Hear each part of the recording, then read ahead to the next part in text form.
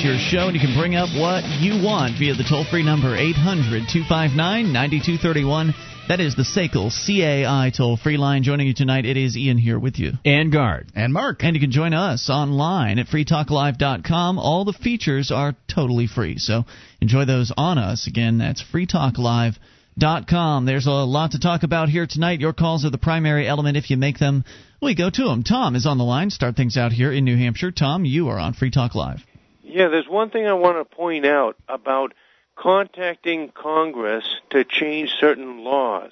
You don't get to talk to the congressmen and congresswomen like you would if you're contacting the New Hampshire House of Representatives, or you talk to the members themselves. However, when you're talking to the aides or the interns, keep in mind a lot of these people haven't thought about these things yet, and they go on years later to become members of a state legislature, and a lot of members of Congress have congressional aide or congressional intern on their resume. So you're actually telling the future generations of legislators points that actually some of them hadn't even thought of before. Some of them never realized how totally unacceptable some of these things are, because when they voted, okay, they voted for Obama or they voted for McCain, and they didn't get the one they wanted, but they got one that was equally acceptable to them. They never realized that some of this stuff that Obama supports is totally unacceptable to a lot of people. Yeah, they probably never heard about it. That's an interesting point, the idea that if you are somebody that that calls the representatives in D.C. to remember that even if you're talking to somebody who's answering the phone, they may have aspirations of becoming a politician of their own. And occasionally, Tom, you make an excellent point. To me, I think there are two pools in those areas in the offices. One pool is people who are just generally interested in the government. They might be going to college. They might get. My brother was a page for a senator for a while, for Gordon Humphrey for a while,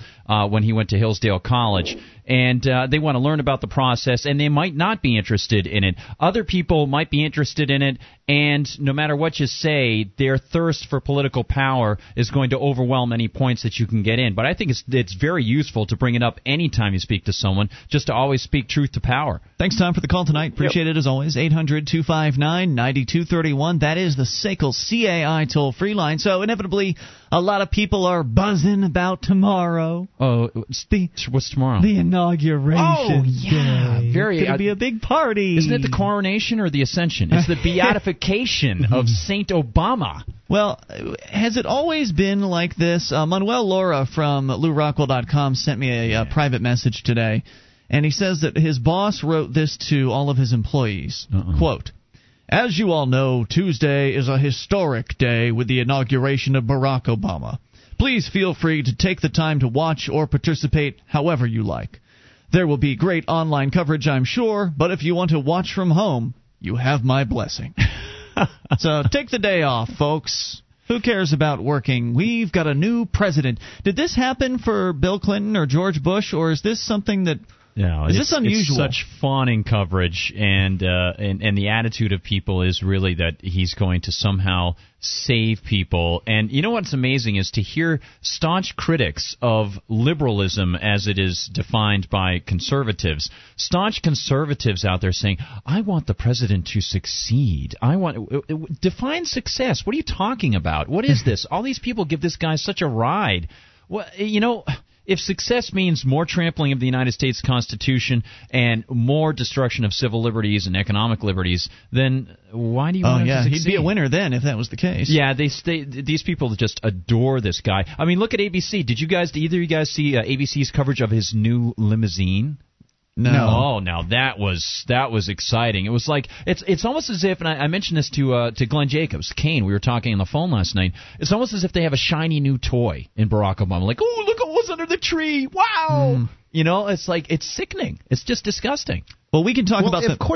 Of course, they're happy about him because they've been taught that FDR saved us from the Great Depression, which of course lasted 12 years under him. Extra long. He gave us extra depression just for good measure. I don't know why in the world he's credited with it, but he's credited with it, and this is the kind of revisionist history that goes on. So of course now we've got the absolute right guy for the job. It'll be fantastic. Well, you know what, Mark? It's interesting you should bring up FDR because because I think in the way public government school teachers teach about FDR and the way that people are looking at Obama and his public works program and his bailout ideas, it's a great example of Frederick Bastiat's concept of what is seen and what is not seen. What was seen were the people digging ditches all over the place during the Civil Conservation Corps era, or the Army Corps of Engineers going out and doing all sorts of things that were covered by the newspapers locally. The mayors got special bonuses if they agreed to back Roosevelt, which is all depicted very well in Amity Schleye's book, The Forgotten Hand. All of it was just political graft all over the place, suppressing the ability of the private marketplace to be able to succeed. But what was seen in the media? People who were unemployed because, of course, of the manipulation of the money supply by the central bankers and various policies of regulations on banks. People who are unemployed, all of a sudden, they are employed. And what's not seen are all the opportunities that were missed for businesses to start up with the money that the government took, real businesses that could have created things that people actually wanted, not what politicians wanted. Right. And unfortunately, that's the legacy, the visual legacy that's handed down in history books in high school, and it's what we're going to see here on the news networks. Over the next year, we'll see new people, personal stories about so-and-so was unemployed for 6 months from her job at Circuit City. But because now of Barack she's Obama. Working, exactly. She's You're a gonna successful blah, blah, blah. And it's funny. Being from Florida, I didn't have a lot of experience with this whole Roosevelt, make work program thing. Yeah. It just didn't happen down there. They didn't send the troops down to Florida to build anything. But they up here, apparently, lots of mountain paths, to tops of mountains were built by these, the Civil Conservation Corps, exactly. the CCC. Yeah. Well. Is that really what we needed during the Great Depression? Is paths to the top of mountains? I don't know. Do people want to jump? I'm not Bridges sure. Bridges to nowhere, essentially? I don't know, man. We can continue the mania discussion here in a moment, and we'd love to hear from you, but we need to go across the pond to the UK, where Ziggy is on the line. Hello, Ziggy. Hi, guys. Hey, what's on your mind? Okay, Gardner, explain to these two gentlemen why they should watch the Prisoner TV series. Oh, my friend. Thank you, Ziggy, and thank you for all your communications about The Prisoner. Guys, if you haven't seen The Prisoner, and any of the listeners out there have not seen The Prisoner, created by Patrick McGowan, many of the episodes written by Patrick McGowan, who was the star of Secret Agent Man in the UK. It was called Danger Man Secret Agent Man in the US, Danger Man in the UK. He was approached by ITV to do another season of Danger Man in the UK, and he said, "Nah, you know what? I got a better idea." He was inspired, along with his friend George Markstein, to do a story about a secret agent who, worked for the state, worked for the crown and country, that sort of thing, but he discovered something so bad about what they had done, he resigned in anger. He's kidnapped and brought to this place called The Village, where no one has a number, or no one has a name, they're only numbers, and he is number 6. They constantly have this rotating series of people called number 2, who are the executives who enact the dictates of number 1. And it's implied throughout the series. They start off in the program, right, Ziggy? They start off showing how other spies are now there, and they've accepted their fate. This stultifying social conventions of these people who are living on this island prison, and yet, how dare you run against the grain? So he criticizes the stultification of society, and then he takes it and shows how magnified it becomes and how disastrous it is and how dangerous it is to the very mental state of a free individual to have it enacted through the government. And in the end, number 6 constantly fights for his integrity, his right to be an individual and a free man, and they're constantly trying to find out either why he resigned or break him to get him to accept his number. And it's probably the greatest achievement. So did he ever accept the number? No, he never wore they were all issued with badges, and he refuses to wear one. Yeah. That's what I first identified with the series. Well, that and in the opening credits, there's the line, "I'm not a number, I am a free man," yelled. Yes. And he refused to wear the badge, and I just got out of school where you had to wear school uniform. Yeah. Very good, Ziggy. Thank you for the call. Appreciate you plugging that. I've heard it's a good show. Can I get it on Google Video or something? In fact, I think American Movie Classics, AMC, is putting it all online now. If you go to their website, check it out. It's awesome. It questions everything: government, schools, courts, roads, everything. More coming up. You take control. Bring up what you want. This is Free Talk Live. This is Free Talk Live. It is your show, and you can bring up what you want if you dial toll-free 800-259-9231. That is the SACL CAI toll-free line, and it's Ian here with you. And Guard. And Mark. And you can join us on our website. We give all those features away, those other shows. They charge you, so enjoy them, including the archives. If you've missed a moment of the show, just click and download right there on the front page of the website, going back for an entire year, totally free, at freetalklive.com. As we continue with your phone calls, also want to let you know that this program is brought to you by the Free State Project's Liberty Forum. It's happening in the first weekend of March in Nashua, New Hampshire, at the beautiful Crown Plaza Hotel. Same location as last year. We will be broadcasting live from the Liberty Forum Thursday, Friday, and Saturday nights. And we look forward to seeing you out there because there's going to be a lot of reasons to be there. Number one has to be meeting the hundreds of liberty-loving people that will be in attendance. Many of them are already living here in New Hampshire. A number of them are considering moving to New Hampshire. Of course, the event being put on by the Free State Project, an organization designed to get as many liberty-loving people to move to New Hampshire, become activists for freedom, which is a really cool idea. And so that's the basic concept of what started the Liberty Forum. But there'll be all kinds of discussions, panel discussions, speeches, keynote speeches, big names, people like you mentioned Kane earlier, Glenn Jacobs from the WWE, he will be there, plus so many other names, Dr. Mary Ruwart from the book Healing Our World, John Taylor Gatto, and many more. Go and get all the details over at freestateproject.org/libertyforum. And get signed up. Use our discount code if you want to save 10%. That is, the code is 2009-FTL. That's 2009-FTL. Use that code at freestateproject.org/libertyforum. And we'll see you there. We go to your phone calls. That's the point of the show. We go to the D.C. area and talk to Matt. Hello, Matt. You're on Free Talk Live. Hey. What's on your mind, Matt? I just wanted to talk about a characterization Mark made a couple days ago when he said, the Federal Reserve is as federal as Federal Express. Okay. And I think this is completely incorrect, and it shouldn't be used. I mean, I've heard him use it before. Federal Express doesn't have its executive board appointed by the president. Federal Express isn't given a monopoly by the government. Federal Express in no way infringes on our rights. I think it's completely an insult to Federal Express and to other private companies like it to characterize the Federal Reserve as in any way equivalent to them. I think it's. I agree with you, Matt. Good point. Well, I think it draws. It's a simple picture. Granted, would you say that it simply points out to people that, in fact, the Federal Reserve is not a government agency?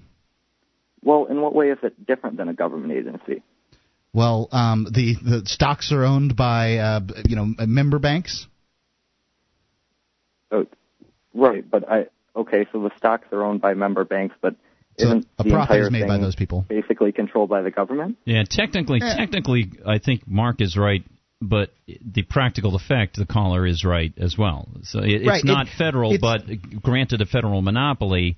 It might as well be, except that there's this extra poison of granting a monopoly and added corruption. It's a monopoly of the ability to make profits, whereas any other government agency doesn't make profits off what they do. They suck the system dry. They spend as much budget as they possibly can, and I'm sure that the Federal Reserve does that to some extent. But they have the added issue of having stock owned by the richest people in the world, and those people essentially squeezing our monetary system for as much money as they can get out of it. I think Matt, that in particular is even more nefarious. All that said, though, I think Matt is spot on in his critique, and it's always kind of bugged me a little bit, but not enough to really say anything. So I'm glad you called in on it, Matt, because it really is kind of an insult to Federal Express. And you could easily get across the same concept to people by simply saying the Federal Reserve is not a federal government agency. It's closely tied to the federal government, but it's not an actual government agency. Yeah, it's as federal as the post office, maybe, or something like that, or. But people look at the post office. I understand what you're saying, and it's a very correct analogy. However, most people think the post office is an entirely federally run agency. They don't know that it has been some quasi-privatized. Well, which one is more or less federal, the Federal Reserve or the post office? I feel like the post office is more federal than the Federal Reserve. I feel like the Federal Reserve is more federal than the post office. The post office only has pensions, as far as I know, covered by and maybe some sweetheart rental deals. But other than that, it's a relatively private agency. They have over the past few years. I think it has a monopoly on first class mail. Okay, so they get a monopoly on first-class mail. That's a lot smaller than your entire monetary system. Any other thoughts, Matt?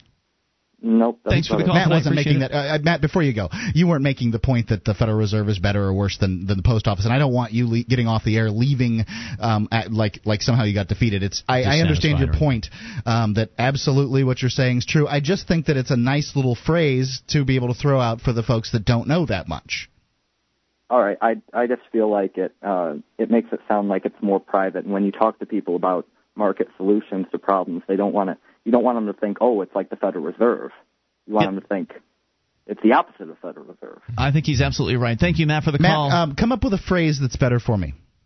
How about not now? How about the Federal Reserve isn't federal? How about it's not federal? It's not a federal government agency. Why do you have to go and bring FedEx into the picture? Well, by saying what you're saying, it's not a federal agency, then you're essentially saying the same thing as it's as federal as Federal Reserve. Okay. How about it's quasi-federal?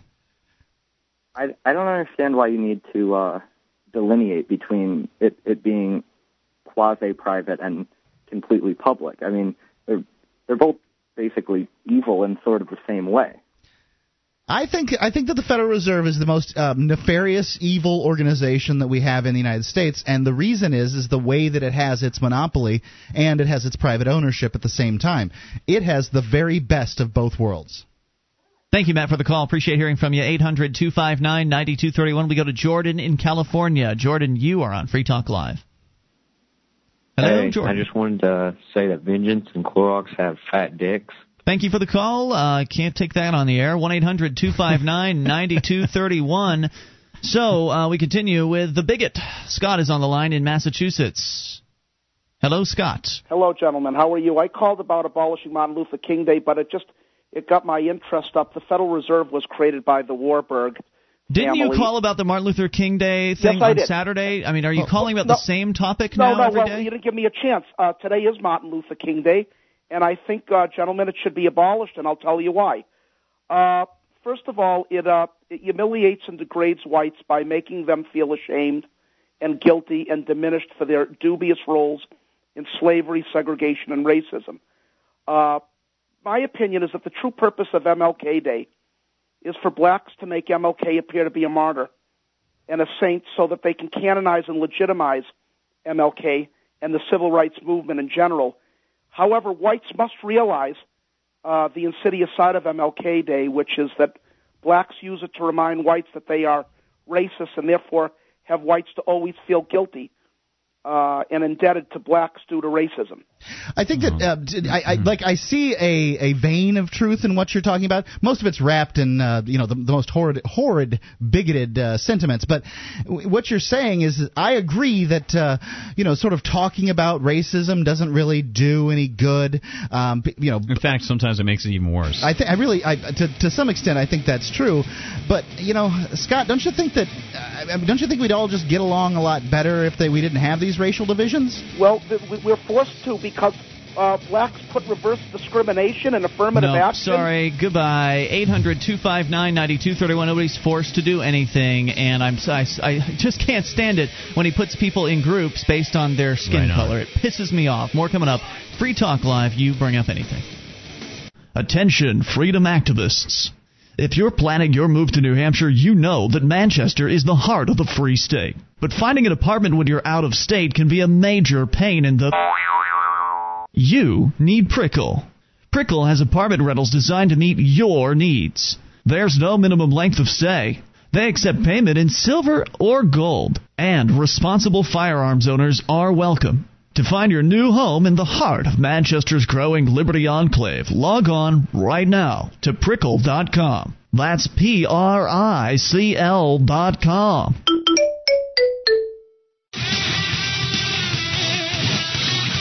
This is Free Talk Live. It is your show, and you can bring up whatever you want via the toll-free number at 800-259-9231. That's the SACL CAI toll-free line. And it is Ian here with you tonight. And Guard. And Mark. Join us on our website at freetalklive.com. We've got a bulletin board system with over 400,000 posts. There's a lot to talk about, from serious issues to fun stuff. You will find it all totally free over at bbs.freetalklive.com, bbs.freetalklive.com. If the stories of civil disobedience here in New Hampshire have touched, moved, and inspired you, but you're unable for whatever reason to be involved, well, now you can. The Civil Disobedience Evolution Fund at cdevolution.org allows you to care for these brave men and women by financially supporting them while they face down the organizations that operate through violence and coercion. cdevolution.org. 1-800-259-9231. That is the SACL CAI toll-free line. So, poll numbers about this whole Obama mania thing. People apparently even being allowed to take a full day off from work to go and, I guess, just to go places and party or stay home and watch TV. You know, I would think they might want to stay and work, given the fact that Barack Obama is going to make the economy even worse. Get your money now.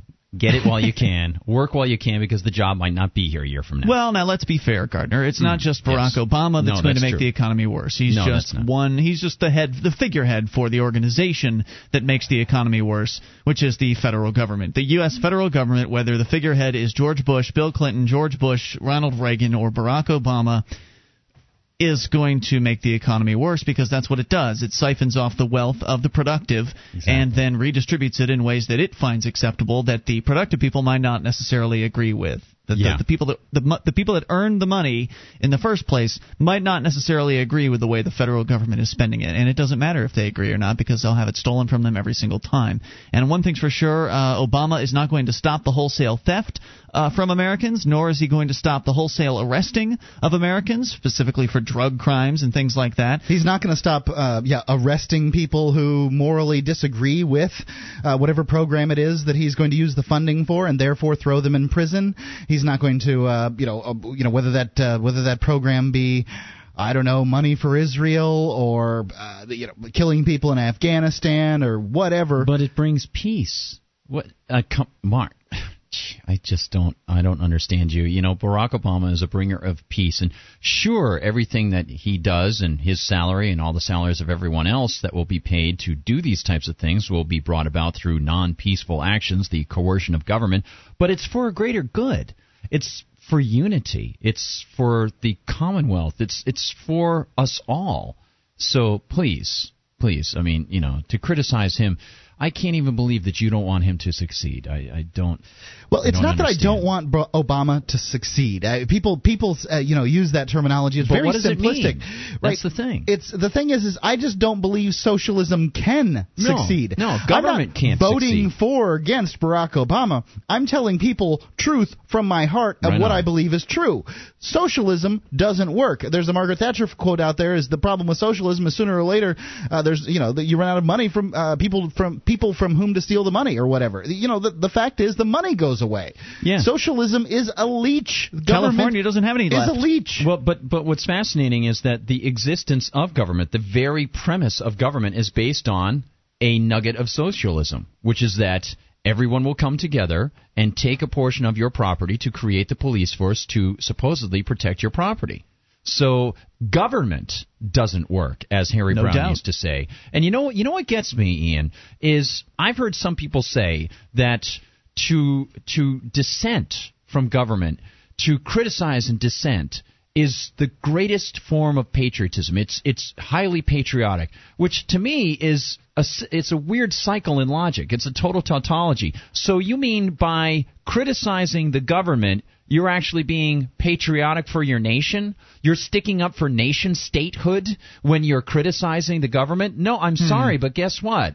Why do people continue to do that? That it's truly American. In other words, anybody who's critical, they still pull them in and say, you're a good citizen for You're being part of critical. this system. Yeah. You know what? I don't want to be a good stinking citizen. I want to criticize the state itself in the abstract, whether it's run by Barack Obama or by George Bush or by Milton Friedman or by Alan Greenspan or anybody whose ideology is going to force my neighbor to operate in a certain fashion that runs contrary to the way that he would want to in a peaceful way. It's just unfortunate that most Americans don't think about it in the same way that you do, Gardner, because there's some numbers here. According to the Daily Mail in the UK, The incoming president has a lot to live up to, with polls suggesting the public has higher expectations of him than for any recent U.S. president. Now, this sounds bad on its face, but it could turn out to be good news in the long run after he crashes and burns like every president inevitably does.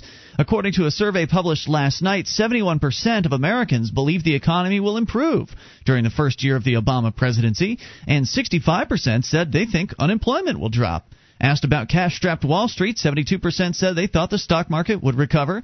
63% were confident that their personal financial situation would improve.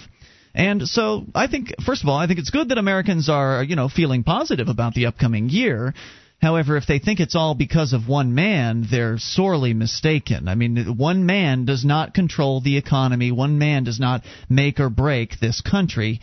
I mean, he could do some things that could do some damage, and he could do some things that could help things out, but he certainly won't be doing much of the helping. He's not going to do too many of the things that are, he's not even talking about many of the things that would help the country out. He's not even looking down that venue. And the one positive thing that he had mentioned for, maybe a maximum of about 7 days or 6 days, which was a group of tax write-offs that they would have allowed small businesses. Boom, that was nixed yesterday or the day before by the Congress. That's out of his plan, and you're going to get more redistribution of wealth and taxes. And in addition to that, I saw a poll. There was a CNN poll that said 60% of those polled in this CNN thing were in favor of more government spending.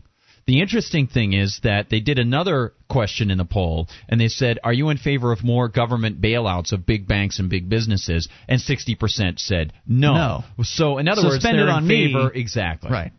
That's what they want. They want the money for themselves, and which they should be able to keep it to themselves and not have to give it to the government in the first place. But they don't even think that's an option. Right. They're right. It's not. I don't even think they know where the money comes from. Do they think that the government can bake money and that it's actually coming from some productive endeavor that the government does, and they're getting paid voluntarily and helping people's lives and therefore receiving remuneration for it? I don't really know what the real marketplace. I mean, it's incredible to think that cesspool cancer of government, and I know I'm using some, sometimes colorful language here. Maybe it's because I'm drinking so much caffeine right now, but this cancer of government takes and takes and takes, and people think that somehow it's helping them.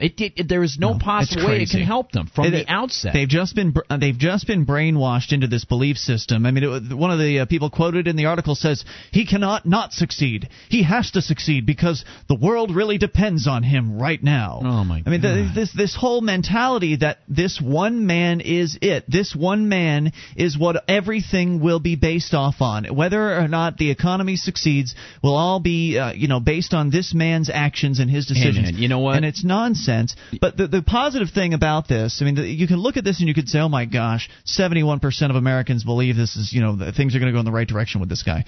But that also means that, I mean, if they're having record numbers of people believing in what's coming next, that also means that a record number of people are going to have their hopes dashed on the rocks of despair after, again, things just don't work out the way they intended it to. Well, that's what some of the Republicans were counting on when they tried to put Bob Barr into the Libertarian Party. They wanted to make sure that McCain lost, and they wanted to make sure that Obama or Hillary Clinton won, because on the very superficial surface, to be redundant, on the superficial aspect of it, people will see the Democrats in charge, Democrat Congress, Democrat Senate, and Democrat President. Everything is going to collapse. The market is going to go down even further. More unemployment is going to be widespread. And then the Republicans have this crazy idea that suddenly everyone will realize that, collectivism and socialism, that doesn't work.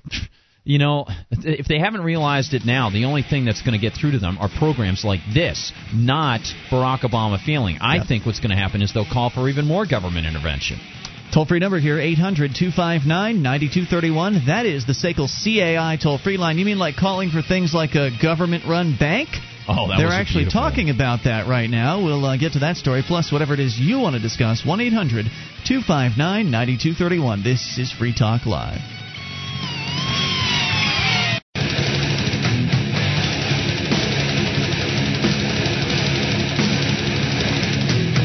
Free Talk Live. Live. You can bring up anything if you dial toll-free to 1-800-259-9231. That is the SACL CAI toll-free line. It's Ian here with you. And Guard. And Mark. And you can join us on our website at freetalklive.com. All the features are totally free, so enjoy those on us. Again, freetalklive.com. And if you like this show and you want to help support Free Talk Live, become an amplifier at amp.freetalklive.com for $3 a month. And we'll take that money, reinvest it in the show, get on more radio stations across the country, around the world, bring more internet listeners on board, and help expose new people to the idea of freedom. Check it out at amp.freetalklive.com and get involved. You'll get perks like access to the AMP-only call-in lines, chat room, forum, and more, all at amp.freetalklive.com. To your phone calls, we go to Toronto. Steve is on the line. Hello, Steve. You're on Free Talk Live. How are you? Hey, what's on your mind tonight, Steve? Just two things. I just quickly wanted to chime in on the Federal Reserve comparison to FedEx.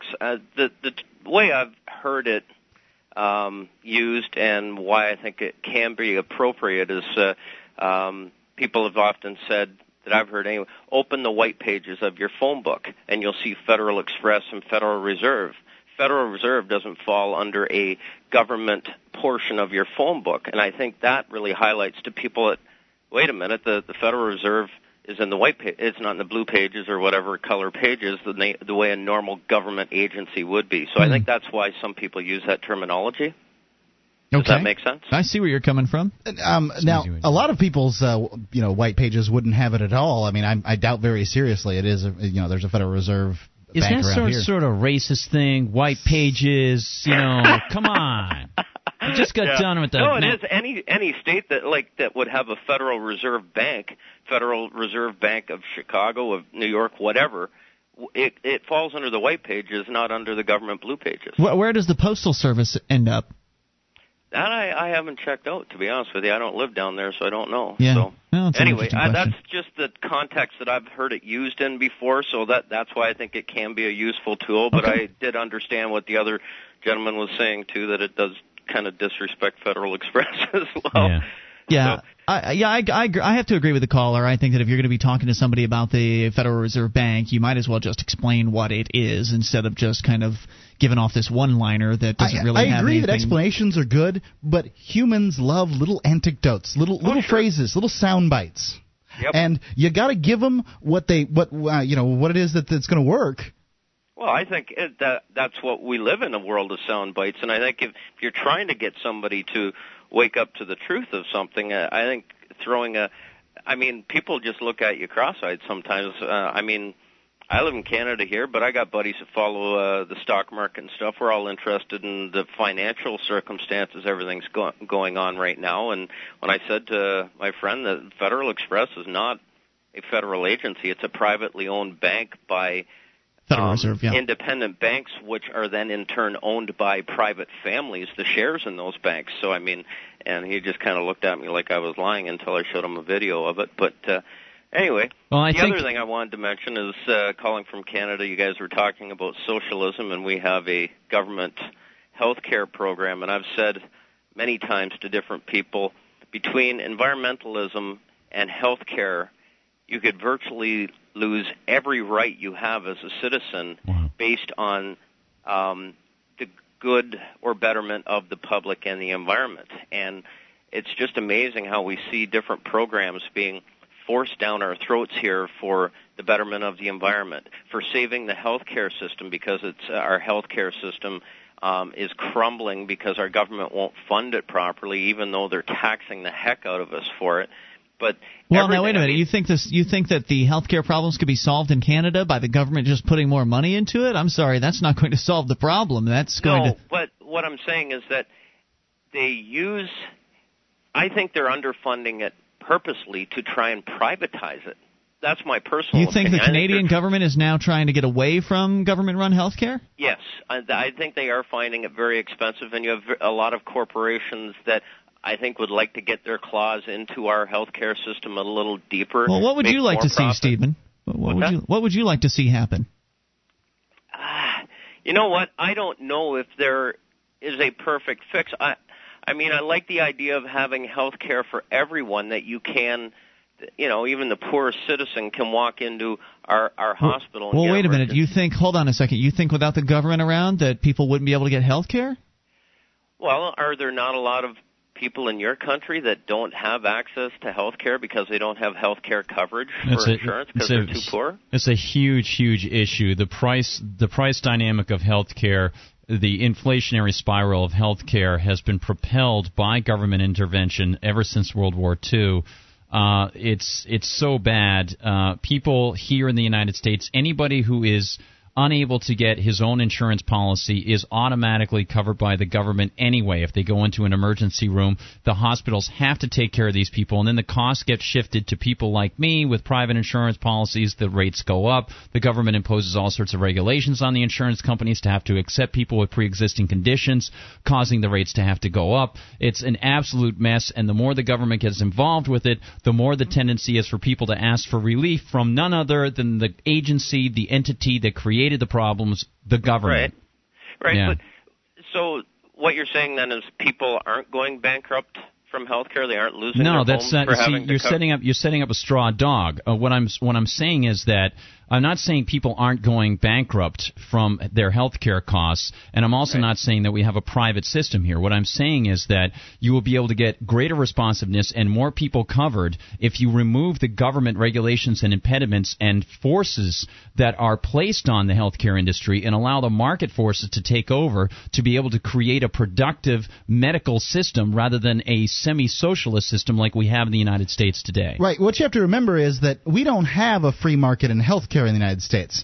We've got more than half of the dollars spent in healthcare in the United States are spent by the government. That's a mostly socialist system. Right. We have we have Medicare, Medicaid, and between those two programs, that's where most of the stuff comes.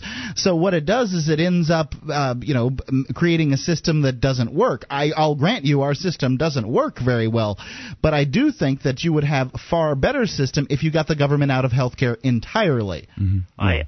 I actually agree with you to a certain extent as well. I think that there's so much money wasted with them having their grubby little hands on it. I mean, who knows? We just recently had a provincial election where the Premier of Ontario said no new taxes, and then within days he added on a $900 per person health fee.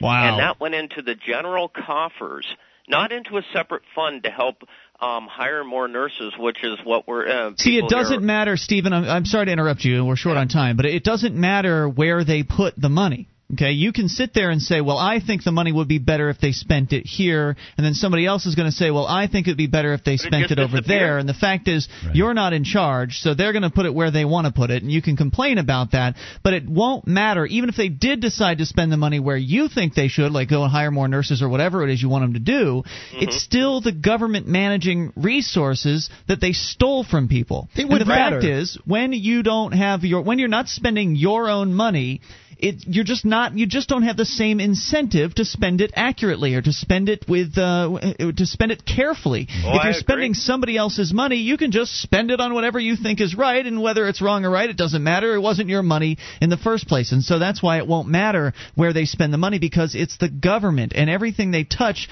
they ruin, and so they're ruining health care. They're ruining it in Canada, and they're ruining it here in the United States. So what you want is to have, and this sounded like what you want to have affordable health care available to everybody. The only way that's going to be possible is for the government to step out completely and to allow the marketplace to create its own health care mechanisms, whatever insurance or services that need to be created to fulfill consumer demand, as only the marketplace can do.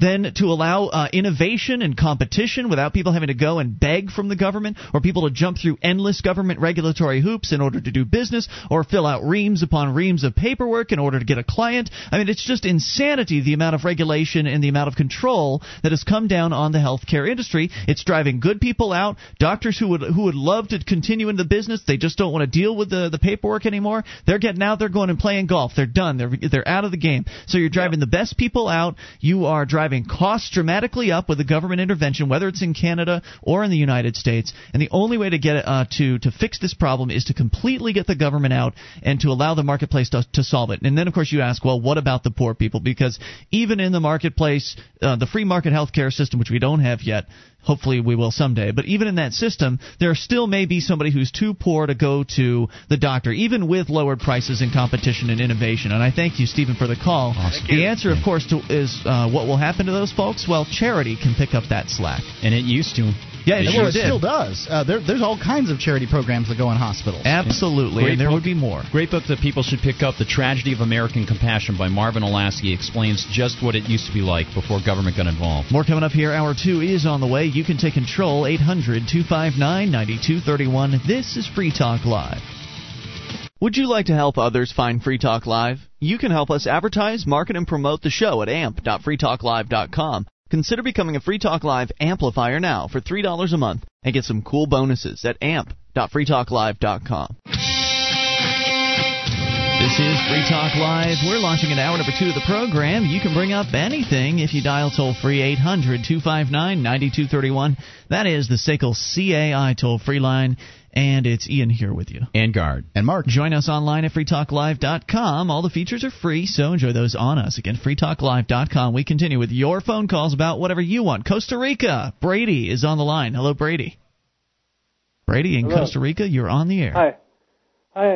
Yeah, I've been a long-time listener. I'm calling in for the first time. I wanted to say, since the United States is basically a socialist country, I'm kind of not too sad to see Obama be winning, because I figure if there's going to be socialism, it's better that it's socialism for the average person and not big oil companies and big pharmaceutical companies and military industrial companies, you know. Well, what, you don't think Obama's going to help his friends in industry?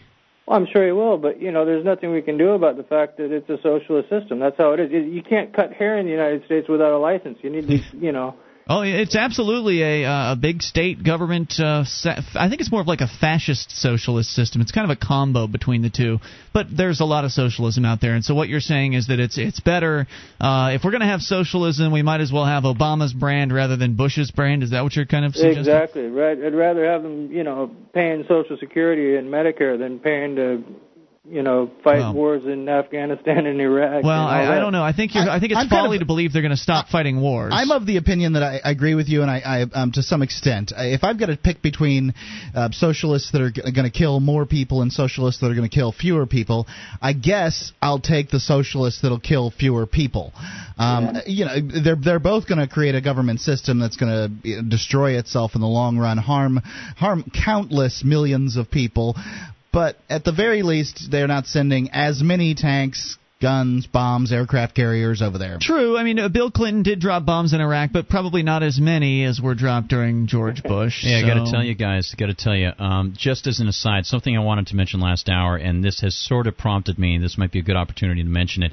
Those people who think that the Barack Obama administration is suddenly going to change things for civil liberties so that the nation becomes somewhat less fascist on the federal government side, they need to take note of the conversation that Barack Obama had with George Snuffleupagus on his program a week ago Sunday on This Week on ABC, because Snuffy asked him repeatedly, over and over again, about waterboarding and whether or not the torture that was conducted by the CIA and constantly was denied by the feds, but denied by Bush, denied by Alberto Gonzales, and then the Army came out to try to run interference to say, we are not going to engage in waterboarding, according to the Army Field Manual. And so, well, no one ever accused the Army of doing it. It was the CIA that was doing it with proxies somewhere in Romania and Poland and things like that. And that was all written about. Everybody knows.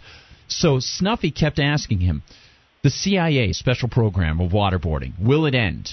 And Obama, for those people who listen very carefully, and I recorded it and picked it apart, and I recorded a podcast for it, Obama would not answer the question. Really? How would he deflect it? He kept saying, he even did what the Bush administration said. Well, our soldiers, they need to do what they need to do. Our soldiers need to be protected, but I will not allow our soldiers to engage in torture. And the question had nothing to do with soldiers, and he didn't. It was about the CIA. Kept deflecting. Exactly. So people who think that Barack Obama is going to be some sort of open and shut case or an open book regarding all this type of stuff had better be very, very careful, because he is going the same route as the Bush administration and Dick Cheney.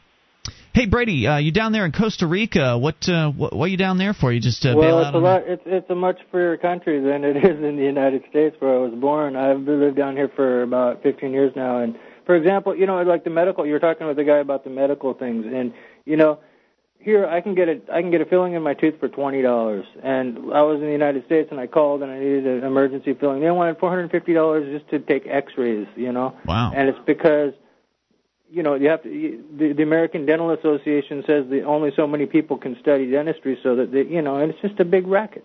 So, you would say Costa Rican's government less intrusive than the U.S. government? It's a lot smaller. It's a much more free country than the United States. Where do you live in Costa Rica? Which part of the country did you choose? On the beach by Mano Antonio. Very nice. I'd actually looked into Costa Rica as an international option for if things get too bad here in the States, and it's definitely one of the shining stars out there. I agree with that. And Costa Rica, there's no military. There's no military, and the weather's a lot nicer than it is in New Hampshire. That much is true. I see some real advantages. However, the biggest thing that Ian and I have going on in our lives is Free Talk Live. Right. One thing you can be sure of is that there's not going to be 50 radio stations in the United States that want to carry a show from Costa Rica. Yeah, probably Come true. on down to Costa Rica. Come on down to our banana republic and leave the red, white, and blue behind. Well, it's all on the internet. It's all international now. I mean, I think it's great that you guys are still on the air. I've been listening to you guys for 10 years now, and I don't know how long it's been, but since you first started out. Oh, wow, that's great. I just tuned in again recently, and I'm glad to see you guys are still around. Cool. Hey, prostitution's legal in Costa Rica too, if I'm not mistaken. Yeah, prostitution. It's a free country. I mean, well, I don't know about that. I mean, there's still a drug war down there, isn't there? What's that like? Yeah, but it's not. It's just the United States Coast Guard intercepting boats from Colombia. It's not. It's a much freer country. How do they United feel States. about Americans, gringos? How do they feel about that down there? Well, I don't know. It's one of those things. A lot of people are moving down here, and they come down with more money than the people who live here, have. But this is a good. Tourism is a big industry here. But the other thing too is things like you're not going to get arrested for smoking a joint on the street here in Costa Rica. No, not at all. That's good to know. So, would you feel like, as an former American moved down there, you say 15 years ago, would you say you've been relatively able to meld into the populace down there, or are people always looking at you as an outsider? I was married for 10 years. I got 2 kids who were born here, and yeah, I mean, I couldn't go back to the United States now. Let's talk about the money. I went back recently, and it freaked me out how it was with the. The police state? It's a police state, yeah. Let's talk about the money real quick, can we? If I were to go down there with a certain amount of savings, $100,000, how far is that going to go? It'll go a little farther than the United States, but there's a lot of opportunities. To start a business, it's much easier and much less regulation. Can I do it as a non-citizen? Absolutely, and there's no property tax here where I live. I mean, there's property tax, but it's negligible. Right, it's a couple of pennies or something. Yeah, it's nothing. It's not like where you have to pay $10,000 a year. They're going to take your house away. What's the immigration process like down there? Well, as a U.S. citizen, you get a 3-month visa, and you're supposed to leave if you leave for 72 hours every 3 months, you're fine. Like I said, I got married down here, so I just, I've been here. But you can be. Do you just have to go across the border to Panama for Panama 72 hours? Nicaragua for 3 days and come back. Oh man, take a weekend. That's great. Yeah, not too shabby. Or a cruise off the coast. Yeah, yeah. Going to gambling. That I've heard so many good things about Costa Rica, and I've also heard some very good things about certain areas in Vietnam. A lot of people are buying property investing and things like that. And I think more and more people are going to be looking to those places, to Ireland and other places, to get away from this sort of a situation. Yeah. And hopefully maybe we can attract some people to New Hampshire if they're still willing to stick in the United States. Yeah, this should be the last stop. The option. Right, if you're getting ready to leave the United States, come on up here to New Hampshire. Give it one more shot, because I think we can turn things around if we get together. And if not, well, there's always Costa Rica or New Zealand or Belize or and something. I've said from the very beginning on this that if you want freedom for yourself, buy a sailboat. Mm-hmm. If you want to work towards freedom in the United States and therefore for the world, because the United States, I mean, people say what you want, it's still the leading nation in the world. If you want to work for freedom in the world, come to New Hampshire. That's if you want freedom for yourself. It sounds like Costa Rica is a pretty good option. Yeah. Certainly sounding very interesting to me, and it's something I could sell a heck of a lot easier to my wife than frigid, 20 below degree temperatures like we had a couple of nights ago here in New Hampshire. Hey, Brady, I'm glad you're listening, and I thank you for the call. I appreciate it. And keep us in the loop if anything interesting happens down there, because I've always been intrigued by Costa Rica. And what first got me interested was years ago when I was more involved in the Libertarian Party, back when it actually was the party of principle. They were talking about the Costa Rican libertarians as though they were having some success, and it looked as though they were, but from what I understand now, it's similar things have happened to the U.S. Libertarian Party, in that the sort of politicos took over the Costa Rican Libertarian Party and essentially watered it down, and now they're not doing anything exciting. More coming up. You bring up what you want. This is Free Talk Live.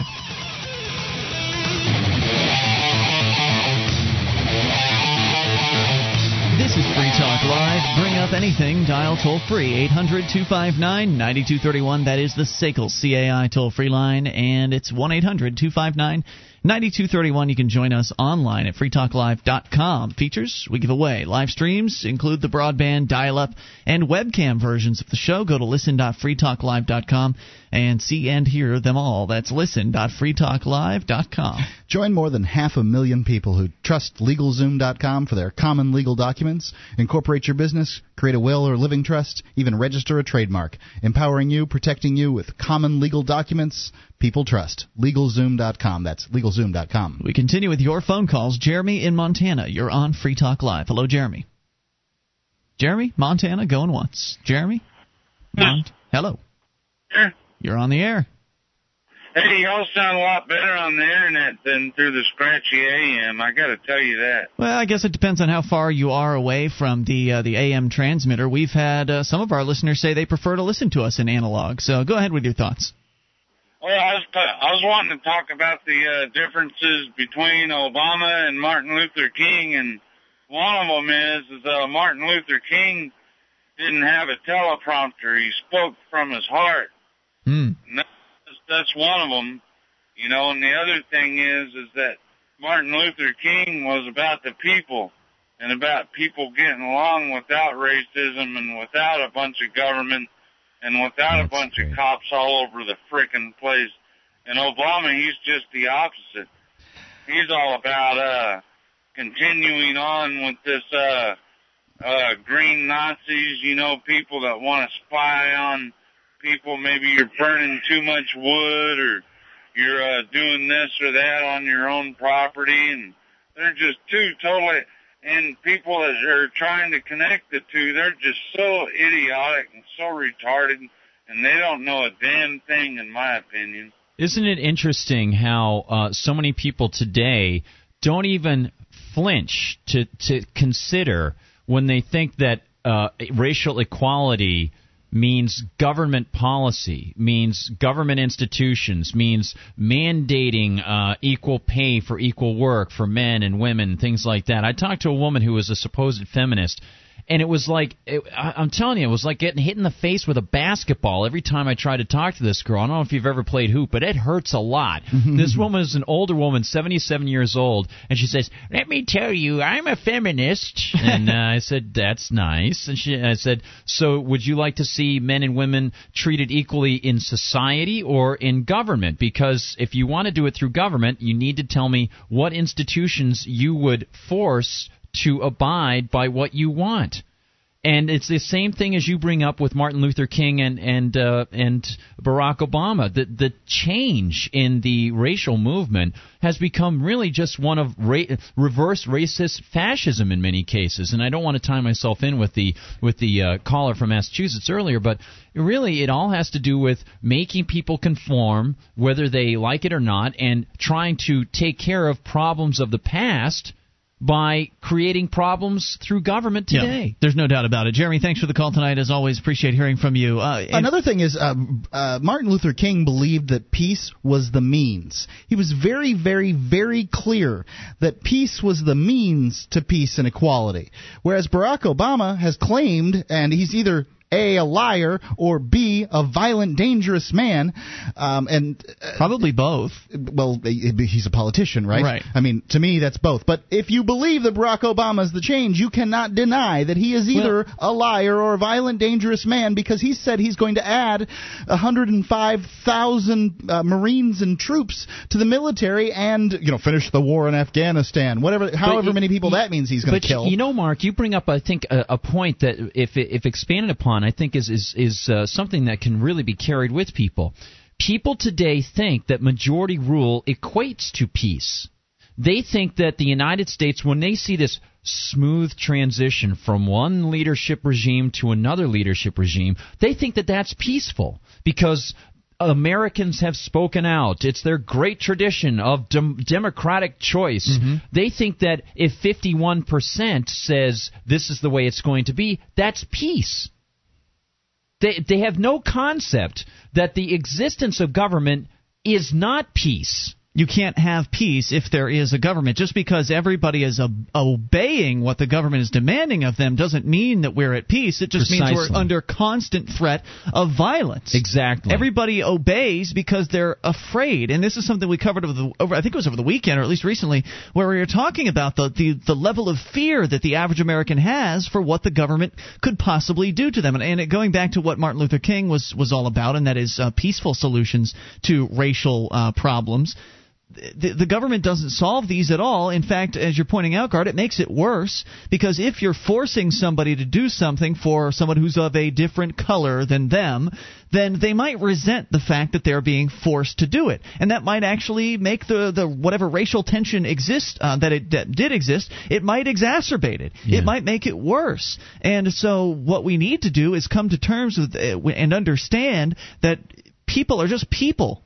And it doesn't matter what plot of land they were born on. It doesn't matter how much melanin they have in their skin. It doesn't matter what their religion is. Right. It matters what they choose. And if what they choose is to force their neighbor to do things, then that's what they should be judged on. That's what they should be. That should be the criteria. It shouldn't be anything else. Mm-hmm. It should be all about what their choices are and what it is that they believe and what it is that they say and what they get behind. Isn't it interesting that Martin Luther King's most famous speech, his I Have a Dream speech, that the core of that was that he had a dream that people would someday be treated by the content of their character rather than the color of their skin. And more, the media and the society that propels this government, these government institutions, pushes on us a government that judges people by their skin. Well, look at the way they're talking about Obama. You've absolutely hit it right on the head. The fact is, Obama's a socialist, and most Americans don't want that. However, he's the first black president. That's why it's hairy deal. That's why tomorrow is supposed to be historic. That's why tomorrow's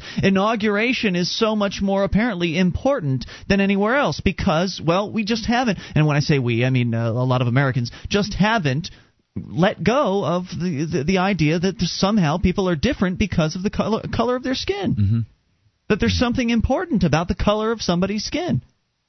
And it's nonsense. And you're right. It's just constantly reinforcing that. I'm very disappointed, especially because if you are critical of Barack Obama in certain spheres, you will be accused of not being open to racial inclusiveness or being cold-hearted about the struggle of certain racial minorities or sexual minorities or whatever.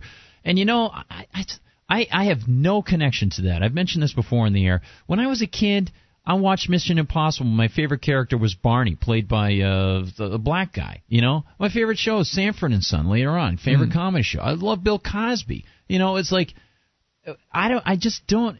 It's very strange, I think, for people who are older than 40 45, 50 years old to understand that people below that age group have many of us who live out in the suburbs and things like that, we have no concept, no understanding of all the struggles that they went through. And sometimes they need to recognize that the more they focus on it, the more it starts to attract attention to something that is not as bad as they think it is. Toll-free number here for you to bring up anything is 800-259-9231. That is the SACL CAI toll-free line. And this is Free Talk Live, 1-800-259-9231. This program is brought to you by FreeKeene.com. FreeKeene.com features audio, video, and blogs chronicling the transition to a voluntary society. FreeKeene.com also has comments and discussion forums so you can be heard. FreeKeene.com.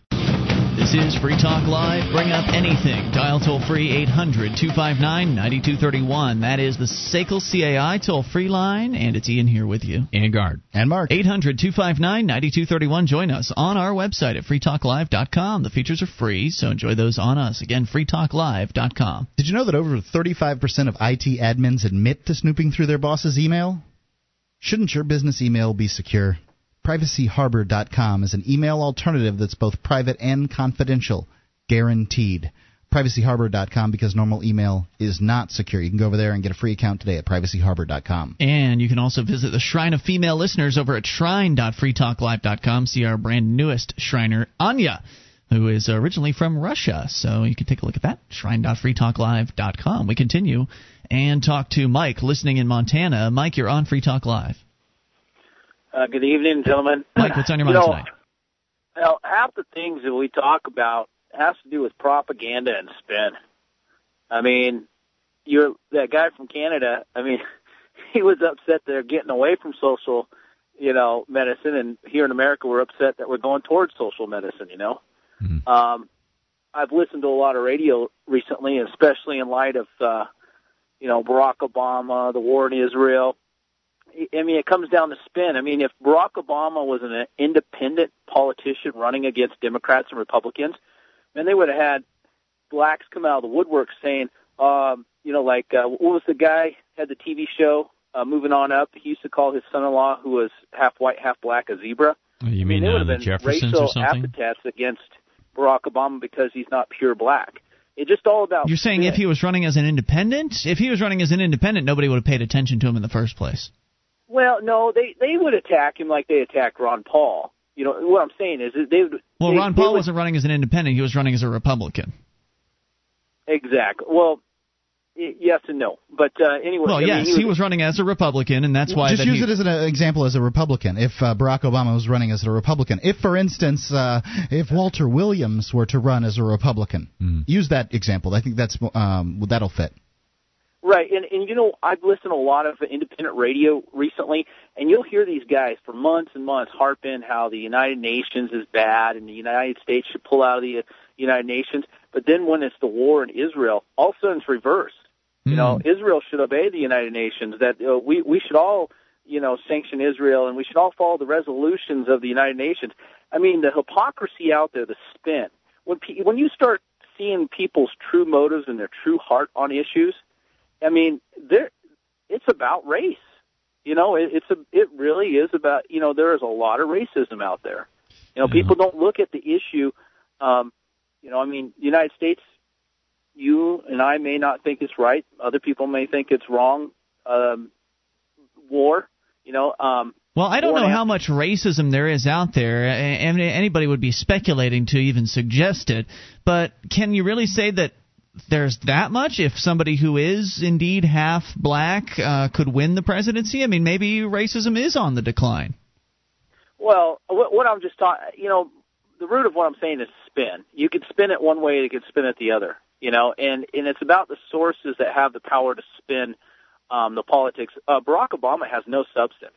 A true man of substance wouldn't try to link himself to Lincoln and paint himself as Lincoln and do all this stuff like Lincoln. He would just do his own thing, and he would not worry about it. Kennedy didn't try to become Lincoln-esque. It's it's just really interesting to see spin, and well, you'll be seeing. I mean, there's always spin. Spin's been around since the beginning of politics, as far as I'm concerned. The pervasiveness on independent radio. I mean, like, what do you define as independent radio? I'm just curious. I guess not the cookie cutter NBC, ABC, Fox, CNN. I mean that is megla commercial, oligarchy type controlled media. I mean, there's a few guys in their hands on the orchestra of that media, whereas independent, I mean, you're not calling up Ted Turner and asking him how to run your broadcast, and you're not worried about getting fired by Ted Turner on the substance of your broadcast. I suspect Ted Turner doesn't care if we live or die. So what is the point you're making about independent radio? I'm sorry, go ahead with that. Well, the independent radio, like for instance, it's a good example. This war in Gaza with Israel and the Palestinians, independent radio would say, we have every right to attack the terrorists that attacked us on 9/11. We have the right to go in Afghanistan. All the European nations are okay about, hunting down supposedly terrorists in Afghanistan. Anybody that fires on American soldiers is now a terrorist, and so the war now has to go in Pakistan. And Obama's okay with that. Everybody's okay with that. But another example is Israel. If they pursue their enemies into their enemy stronghold, I don't really know if I'm understanding what you're getting to.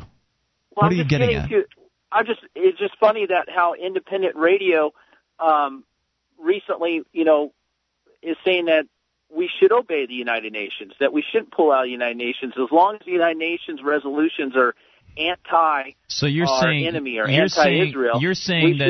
You're saying that now the independent radio is turning against Israel and embracing the UN, when in the past they were opposed to the UN, and the crux of it is that they don't like Israel. And Israel has, you're making a point about, in addition to the double standard of these people, but making a point, I think a subtle point, that you're trying to get across about Israel itself and the problems in Gaza? Well, no, it's a great example. I mean, if it didn't happen this last 3 weeks, I would use another example. Now I'm still confused. I mean, you're using this term independent radio, obviously, to catch a whole bunch of shows, and I don't know if every show agrees with what you're saying. So when you say independent radio, do you mean Rush Limbaugh? Do you mean Sean Hannity? Do you mean Air America? What do you consider independent radio? Well, I know I already asked that question, but your answer before was ABC, not NBC, not CBS. But most radio shows aren't. I guess there are some that are owned by ABC Radio, but most of them are not owned by those companies. So, give me an example. Give me just a few. Throw me 3 independent radio shows out there that you would consider independent. Free Talk Live, Alex Jones, and Michael Savage. But you just okay. So that's a hell of a mix there. You said that independent radio was saying that now they want to use the UN resolutions, and you just included us in your list of independent radio shows. Now, Free Talk Live, I think, would be defined in the radio business as an independent, in that we are not dependent on the larger networks. We're not owned by anybody and that sort of thing. Michael Savage, however, is owned by the Talk Radio Network. And well, the Talk Radio Network, I was going to correct him too, but the Talk Radio Network's about as independent as you get amongst Talk Radio the big Network boys. is independent, but Michael Savage himself is not an independent host. He's owned well, he doesn't need to be independent, lock, stock, and barrel by the Talk Radio Network. And the Michael Savage show is completely 180 degrees opposite from Free Talk Live. So to even be couched in the same zip code as that guy is not even accurate. You asked me to name 3. You didn't ask me to name 1,000.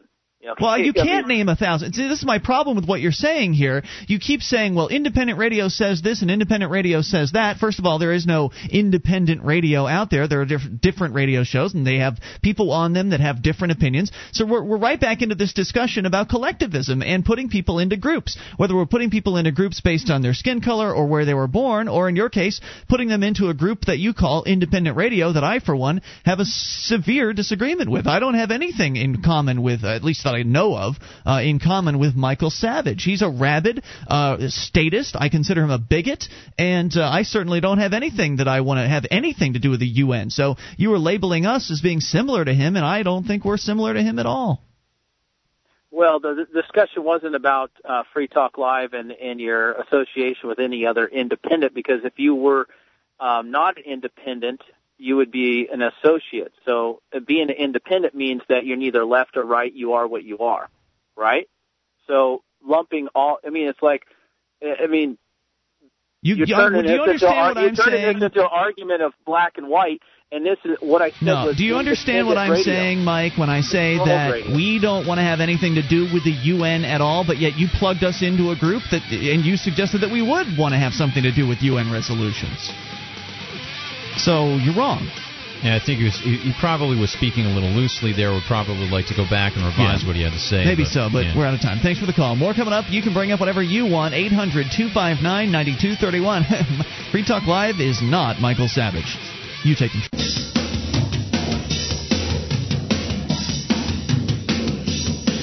This is Free Talk Live, your show. You bring up anything, dial toll-free, 800-259-9231. That's the SACL CAI toll-free line. It is Ian here with you. And Guard. And Mark. And you can join us online at freetalklive.com. If you like the show and you want to help support Free Talk Live, you can do so by shopping with us at amazon.freetalklive.com. If you go there and shop through that link, Free Talk Live will get a percentage of your purchase. So whatever it is you're buying in 41 categories in which you can shop, there are free Super Saver shipping deals all over the place on Amazon.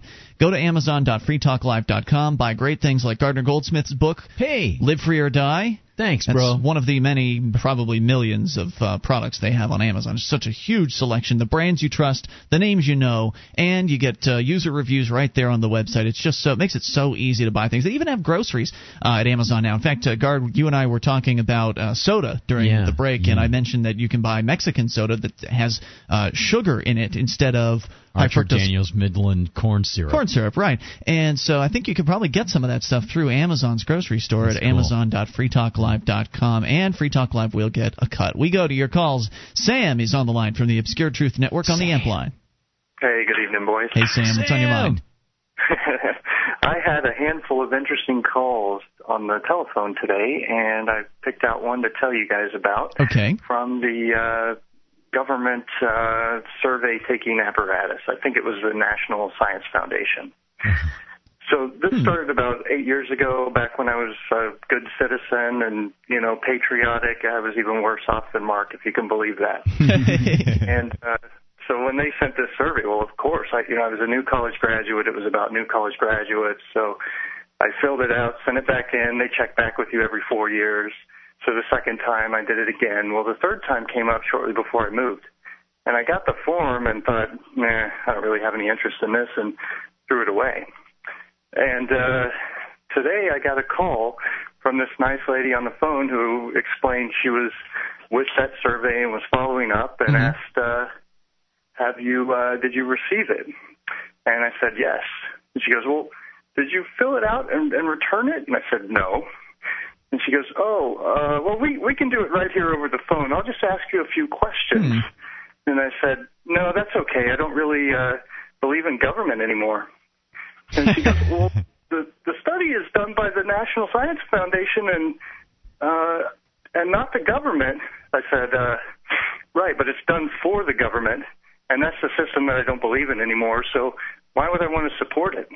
And she kind of sat there for a second, and she goes, well, I understand what you're saying and your feelings about that, sir, but I'm sure you would want to support recent college graduates in picking a good career choice. I said, well, I think the education system is regulated and controlled by government restrictions based on studies like these, and I wouldn't want to support that by letting market signals or by letting the free market signals get distorted by government restrictions that don't allow students to see a clear picture of the market for jobs. And she goes, well, okay, sir, I understand how you feel about that. I can't promise you won't be called again, but I understand, sir. Thank you. She just had no idea what to do with you. I don't think so. Oh, geez, that's awesome, Sam. I can't promise you won't be called by the IRS pretty soon or the feds after they. We're gonna give them a call because you sound like a real odd duck. Well, the funding for the National Science Foundation comes primarily from the government, doesn't it? Yeah. Oh yeah, this survey is done on behalf of the government so that they can. They're the ones paying for the whole thing. And when I pointed that out, she didn't really know where to go. They gave her the talking points, but they didn't really fit with what I was doing. Look, buddy, I just got to fill this survey out. Would you do me a favor? She was quite perplexed and just had no idea how to really respond to me. Wow. And I'm really curious to see if they're going to have a supervisor call or somebody else that's going to try and figure out just what's going on with this troublemaker over here. You know, Sam, you remind me of a conversation that I had one time, the great honor of being able to interview Bill Frist, the senator at the time.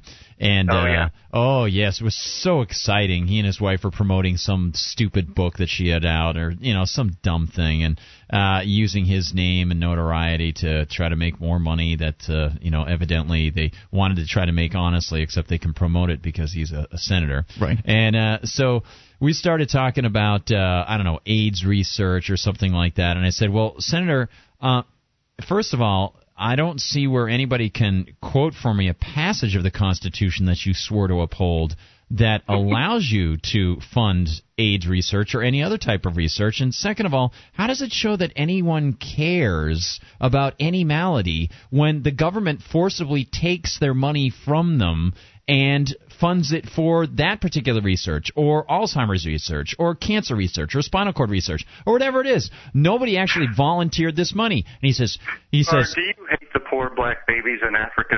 Is that your problem?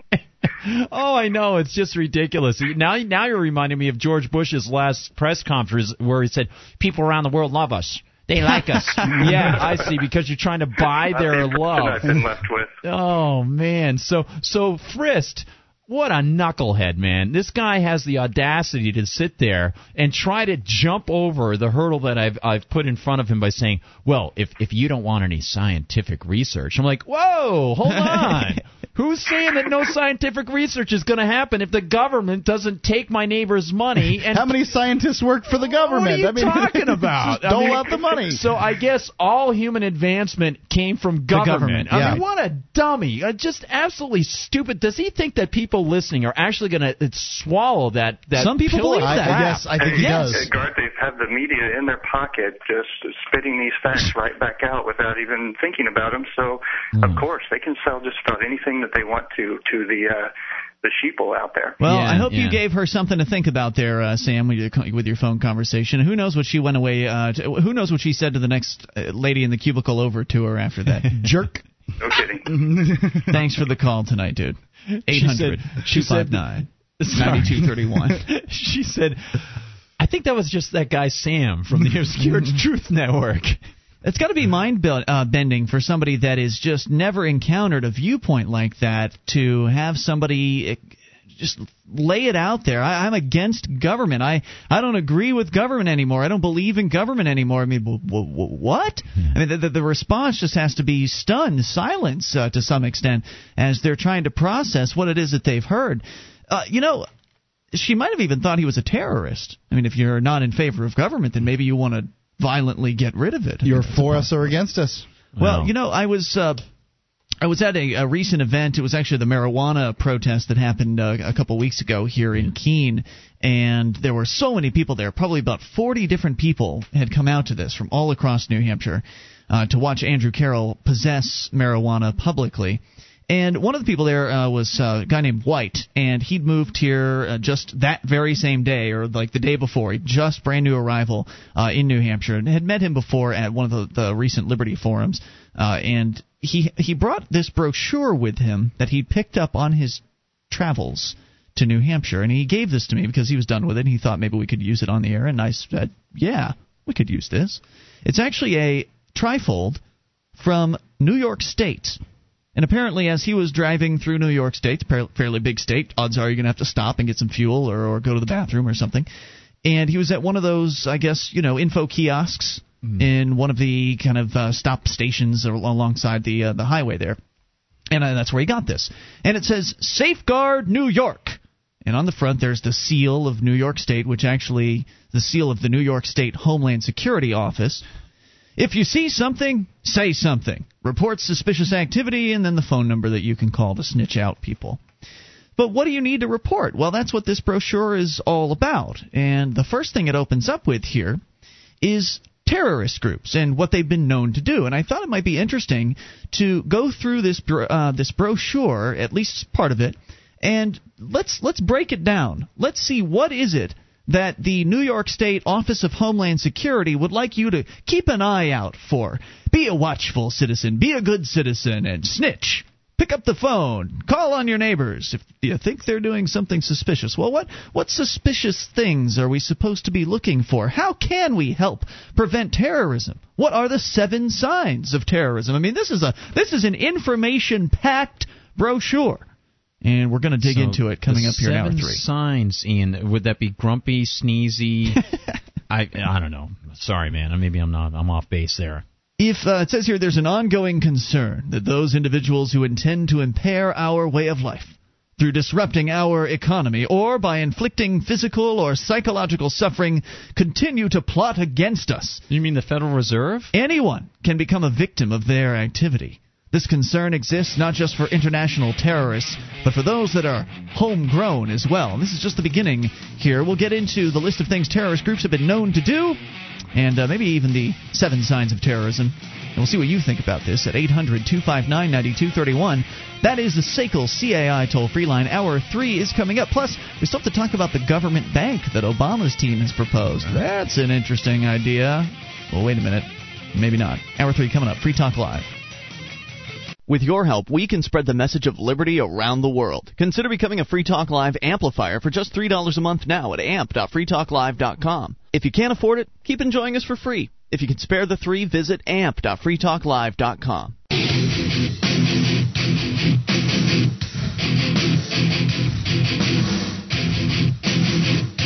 This is Free Talk Live. We're launching into Hour 3 of the program. You can bring up whatever you want via the toll-free number at 800-259-9231.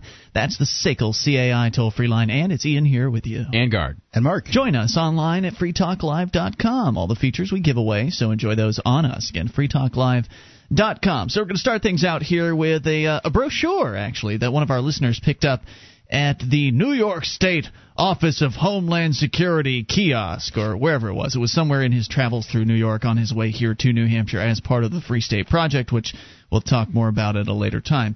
But it's a brochure called the Safeguard New York. If you see something, say something, and then they give you the toll-free number that you can snitch on your neighbors to, if you believe them to be terrorists. So they give you some tips on what to, keep an open eye for, things you need to be watching, to be vigilant about. And say something to the authorities about. Right. So here's the list of things that terrorist groups have been known to do. Number 1, establish cells and operations within the United States. 2, be diverse and encompass members of different cultures. 3, engage in criminal entrepreneurship for funding purposes. 4, counterfeit money for funding purposes. 5, smuggle and traffic drugs through various means, including personal vehicles, tractor-trailers, motorcycles, small private planes, small boats, snowmobiles, and sleds. So look out for those snowmobilers, or worse, the children on their sleds. They may have drugs inside them. And they might engage in illegal liquor and cigarette trade, illegally purchase and trade weapons, and utilize the Internet to promote their mission, network with those people who believe in their cause, and gain new members. Now, we've said before on this program, and or at least I've said, that governments have a lot in common with terrorist groups. In fact, if you look at that list of things that terrorist groups have been known to do from the perspective of, well, does it fit the government? Let's go through it again. Establish cells and operations within the United States. Well, we know the United States is a government entity. Basically, the United States is essentially the federal government. So establishing cells and operations, let's just look at that part. Yeah, that's what governments do. They establish cells of governments all over the place. The federal government has its cells in the state governments, in the local governments. I mean, even the local police departments are getting Homeland Security money from the feds. So that there are government sells all across the United States. Be diverse and encompass members of different cultures. Well, we know that's important to government. Sure. Mm-hmm. They even have rules about it. Engage in criminal entrepreneurship for funding purposes. Well, we know that they steal money from people in order to fund themselves. I would call that criminal entrepreneurship. The entirety of government is essentially criminal entrepreneurship. They steal from people. That's their main funding mechanism. If you don't pay, they hurt you. That sounds like the definition of criminal entrepreneurship for funding purposes.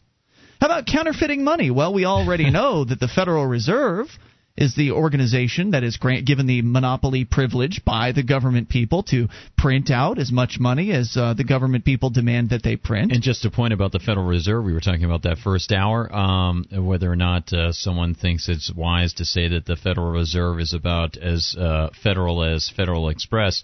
I think that unfortunately reinforces the idea that the government should be more involved with controlling the money supply. Both the government or a government-sanctioned monopoly controlling the money supply are huge mistakes. So let's continue the list. Smuggle and traffic drugs through various means. Well, government smuggling drugs, there have been evidence of it. The government has been known. Ollie North's, the CIA, certainly Border Patrol members have smuggled drugs. Yeah, the government doesn't need to fund itself. A terrorist organization would have to, uses drugs because of the government rules on drugs make it more lucrative. That's true. And a terrorist organization would be able to rely on them, on their group slightly better to not yak to the government and that kind of thing. So you've got a certain amount of loyalty there. So they're just trying to use, the government prohibition on drugs in order to make more money. So the government doesn't need to make money in that manner. They steal it from people. Engage in illegal liquor and cigarette trade. Well, we know that the government, at least here in New Hampshire, is actually the entity that does liquor distribution. Mm-hmm. So, okay, it's not illegal because they get to define what's legal and illegal, but the general gist of that is, well, the government has their hands all over the liquor and cigarette business. And the regulations are tremendous. The taxes are intense. Yeah, and again, just like in Canada, where they had the Royal Canadian Mounted Police busting people for black market cigarette shipping, the government involvement in it gives a greater incentive to the very entity that they're supposedly trying to fight to be able to make some cash in the black market. How about purchasing and trading weapons? Now, they say the terrorists do it illegally, but again, we're looking at this from the perspective of, does this list of things terrorist groups do meet what the government does? And yes, it does. The government purchases and trades weapons. And finally, utilizing the Internet to promote their mission. Government websites all over the place. Change.gov is the new hot government website where they're using the Internet to spread their propaganda and to network with those people who believe in their cause and to gain new members. So pretty clear that the government fits pretty much every single definition that the government wrote to define terrorism. Well, terrorism, they're essentially calling gangs terrorists here, and the government is the largest gang. So all they really want is no competition. That's true. Yeah. Government hates competition, right? And it makes perfectly good sense that you wouldn't particularly want competition. I mean, you don't want a rival gang in town, hurting people, stealing their money, and taking things from them, do you? You mean a rival gang to rival the government? Yes, certainly not.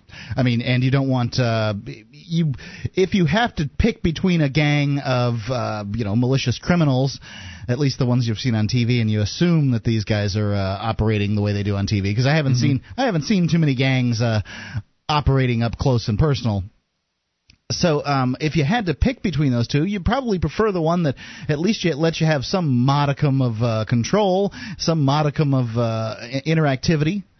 So I can see why the government wants to do away with this. But then when they point out the average citizen, this is the thing: is that this pamphlet here scares the crap out of people and gives nosy busybodies an opportunity to snitch on their neighbors, and that's what's really sick. Yeah, it really is. And in fact, it does encourage that. They give you all kinds of reasons to snitch out your neighbors, and including the 7 signs of terrorism, which, let's take a look at this from the perspective of, well, what's this going to result in as far as neighbors snitching on neighbors? Number 1, surveillance, recording or monitoring activities. Like maybe some of our activists with their video cameras out in public? Is that a terrorist act? Taking pictures? Making drawings? You can't sit down on a grassy knoll somewhere and draw a picture of what it is you're looking at. That's a terrorist action. You just phrased something that people are going to pick up as a signal: a grassy knoll. You see, he's obviously part of a conspiracy. Mark. So if you're out taking photos, we've reported stories over the years on this show of people taking pictures of things and having the police harass them. Our buddy Will Buchanan from the Walk for Liberty was harassed by the police for taking pictures, or video rather, of a British petroleum plant as he was walking by. It was a chain link fence. It wasn't as though they were trying to obscure its view. They could have built a concrete wall if they didn't want people taking pictures of it. Number 2, suspicious questioning. Attempts to gain information about operations, staffing, and security. Well, doesn't the government do that one? When they're looking into busting like the Mana Storehouse. We talked about this food. I don't know I think you weren't actually on the show at that time, Mark. It was a few weeks back. I think you were on vacation. But there was a food co-op in Ohio. That was busted by the news still. And they use SWAT team tactics on them, if I recall. But first what they do is they send somebody in undercover to try to gain reconnaissance on the inside, and they sent somebody in to try to join the co-op. He wanted him to sell him something, and they're like, "Well, you're not a member of the co-op. We don't do that." Oh, come on! And then finally they gave him, I think they just gave it to him. They didn't even sell it to him. That's and then he put just money to get him to down. Go away. Right, he put it down without them asking, and then they used that as their rationale to go in and bust in. Toll-free number here, 800-259-9231. We can continue the list, get calls rolling in. We'll get to those here in moments, and you can call in about anything. What sort of input do you have on this terrorist watch information from the New York State Office of Homeland Security? I mean, presumably they have similar propaganda all across the country in the various different police departments. Is this good news? No. It's going to let people, encourage people to snitch on their neighbors, and when they snitch on their neighbors and they're not actually doing anything wrong, it's going to just encourage people to have their lives just disrupted. More coming up.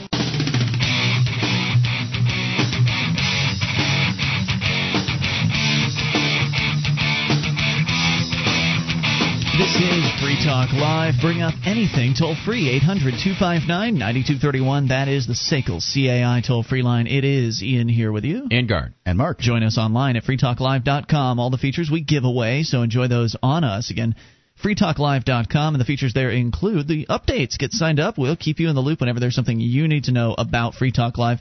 Go to updates.freetalklive.com and get on the list for free. That's updates.freetalklive.com. We go to your phone calls. Ken is on the line in California. Ken, you're on Free Talk Live. Ken, California, going once. I hear somebody. Ken, in California? Maybe his name's not Ken. Somebody, go. Talk if you're on the line. There I am. Who are you? I'm Ken. You are California. Ken. All right, Ken, what's on your mind? Oh, not much. You were reading that document, that nice trifold document from the state of New York. That's right, the New York Office of Homeland Security. Things to look out for so you can snitch your neighbor out for terrorism. Yeah, I'm wondering if they got their funding from, I don't know, U.S. Department of Homeland Security. Odds are good. Yes, odds are good. Yeah, because it sounds like the same rhetoric. And you took the words out of my mouth while I was, before I even got on hold, that everything you read there sounds exactly like the government to me. Mm-hmm.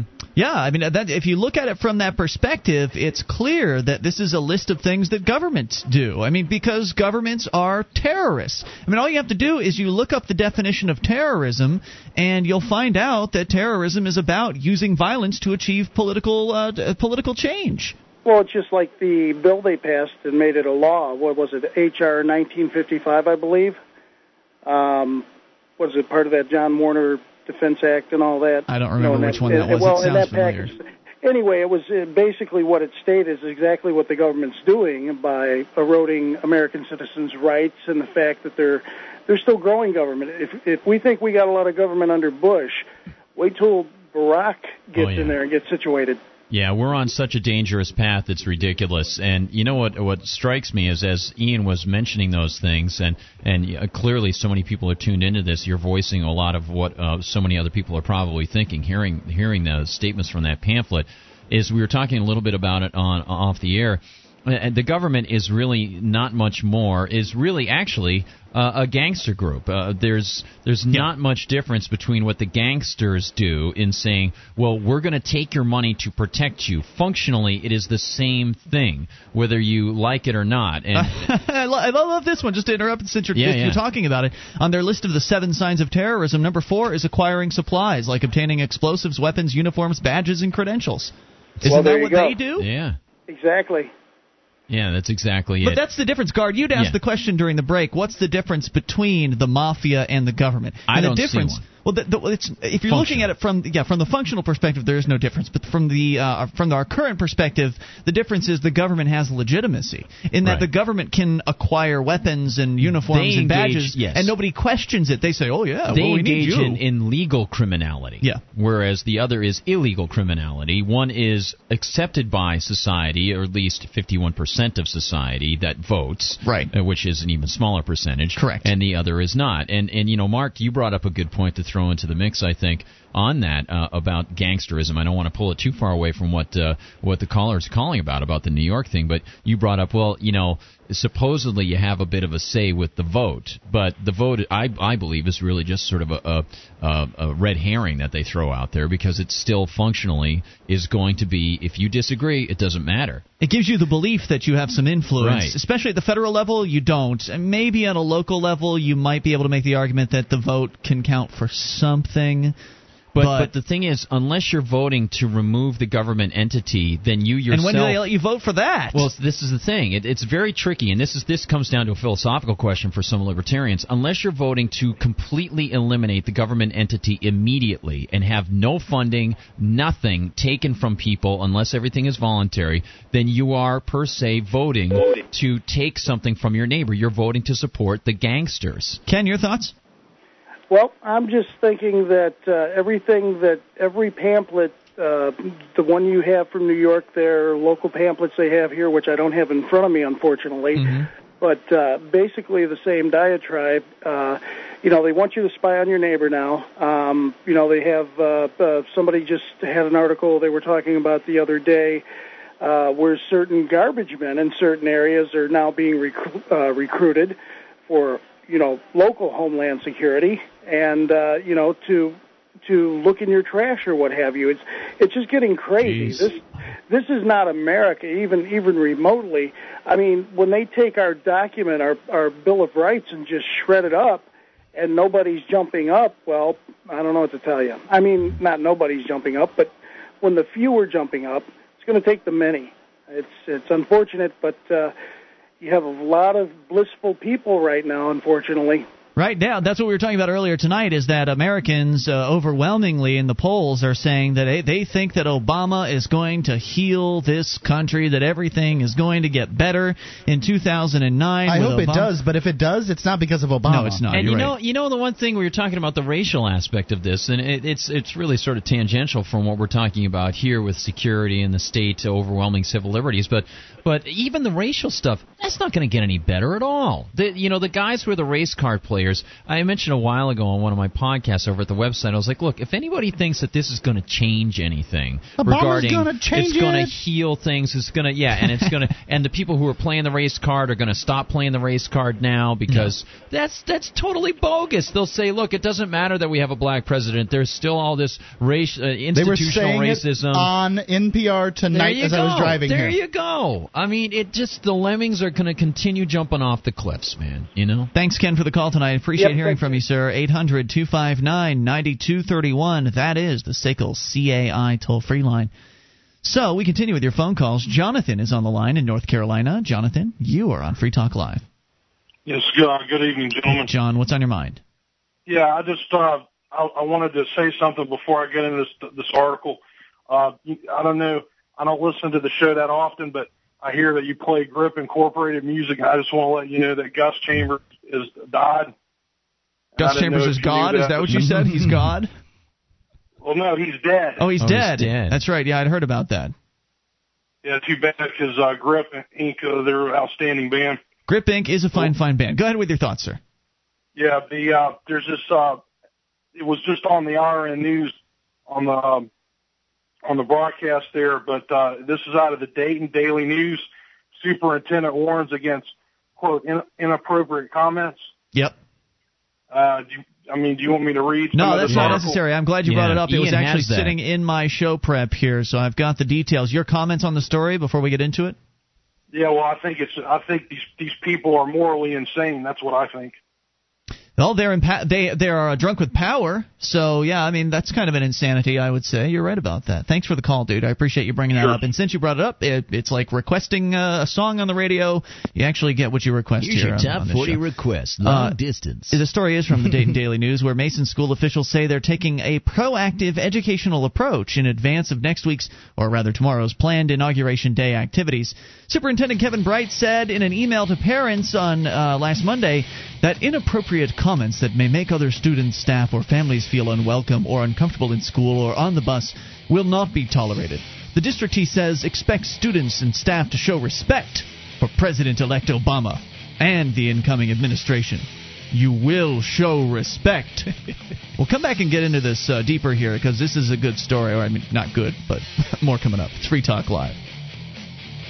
Hey, podcast listeners. I've been working with a couple of advertisers who have concerns about the ages of our podcast listenership. Generally, the younger the person, the more likely they are to fill out a survey. We need to counteract this trend. Please, take a moment to go to survey.freetalklive.com and let us know your age and sex. That's survey.freetalklive.com, especially if you're over 25. This is Free Talk Live. You bring up anything via the toll-free number, 800-259-9231. That's the SACL CAI toll-free line, 800-259-9231. Join us on our website at freetalklive.com. We've got a wiki with over 1,800 pages created by listeners just like you. You can go to wiki.freetalklive.com, edit virtually anything you see. That's wiki, wiki.freetalklive.com. Have you been looking to spice things up in the bedroom or fantasizing about surprising your lover with an adventurous new toy or adult movie? Well, here's an offer you won't be able to resist. Go to adameve.com and check and get 50% off one item when you type FTL, like Free Talk Live. That's FTL for the offer code coupon checkout. Plus, with your order of $17 or more, they'll throw in a free gift. Get 50% off with the offer code FTL at adameve.com. That's adameve.com. As we continue here, the story is out of the Dayton Daily News, where Mason school officials have said this in an email to parents, that inappropriate comments about the administration will be unwelcome. He says that students and staff will show respect for President-elect Obama and the incoming administration, as well as President Bush and the outgoing administration, and recognize that, quote, while the election is a competitive process, our nation's greatness is displayed when all sides come together for a united country. See, Kyle. What the heck, man? What the heck? This is government school doing what it does best, and that is inculcating the youth of America with the idea that, oh, the president is the greatest man in America, and it doesn't matter who he is, or if it's a she, it doesn't matter. You need to respect the president. If the president comes here, it doesn't matter how many people he sent to their deaths over in Iraq. It doesn't matter how many bombs he's ordered to drop on brown folk around the world. He deserves your respect. You know, that's interesting you should bring it up, Ian, because it pops into mind. Sometimes I have to do Google image searches for the podcast that I do, because I'm trying to find entertaining pictures that associate with which your things. Podcast, by the way, is libertyconspiracy.com. Yes, and I really hope people will head over. Thank you very much, Ian. libertyconspiracy.com. I mentioned that a couple times. Yes, thank you. But here's the deal. The classic image that I typically find is a drawing or a picture of a school, and what's the thing that's sticking up out of the ground? The flag. The flag on the pole, the American flag. Or off the top of the schoolhouse. Yes, right up exactly. It's that classic Americana image of the American schoolhouse, and how dare anybody question it? We are all unified. This is the locus of unification here at the school. Children, you're all Americans. Be proud. It's sort of like that we were talking about the first hour.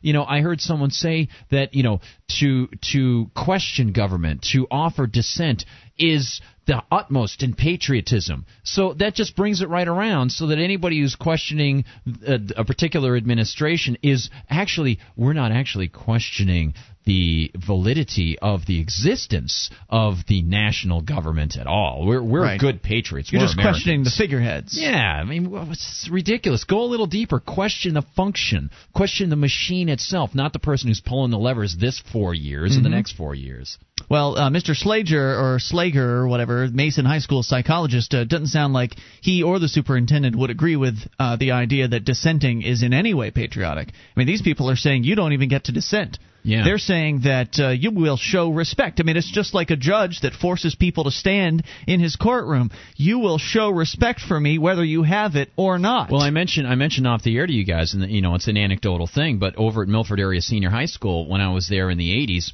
they had this thing called Flag Day, and it happens at a lot of schools. June you got to 14th go. is Flag Day. Yeah, it's Flag Day, and you got to go and pay honor to the flag and so on and so forth. And and that issue brings up a lot of emotions because a lot of people died in various wars, and they were trying to do honor to the flag, and it represents a lot to them. But what happens? And I pose this question to many conservatives: what happens when the flag begins to represent something that you consider tyrannical?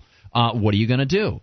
Do you still think that you have to honor the flag, or does it represent? Is it emblematic of something that treads on your liberties? So we had all these people up there speaking. We're in our gymnasium. All these kids there. We're senior year, I think.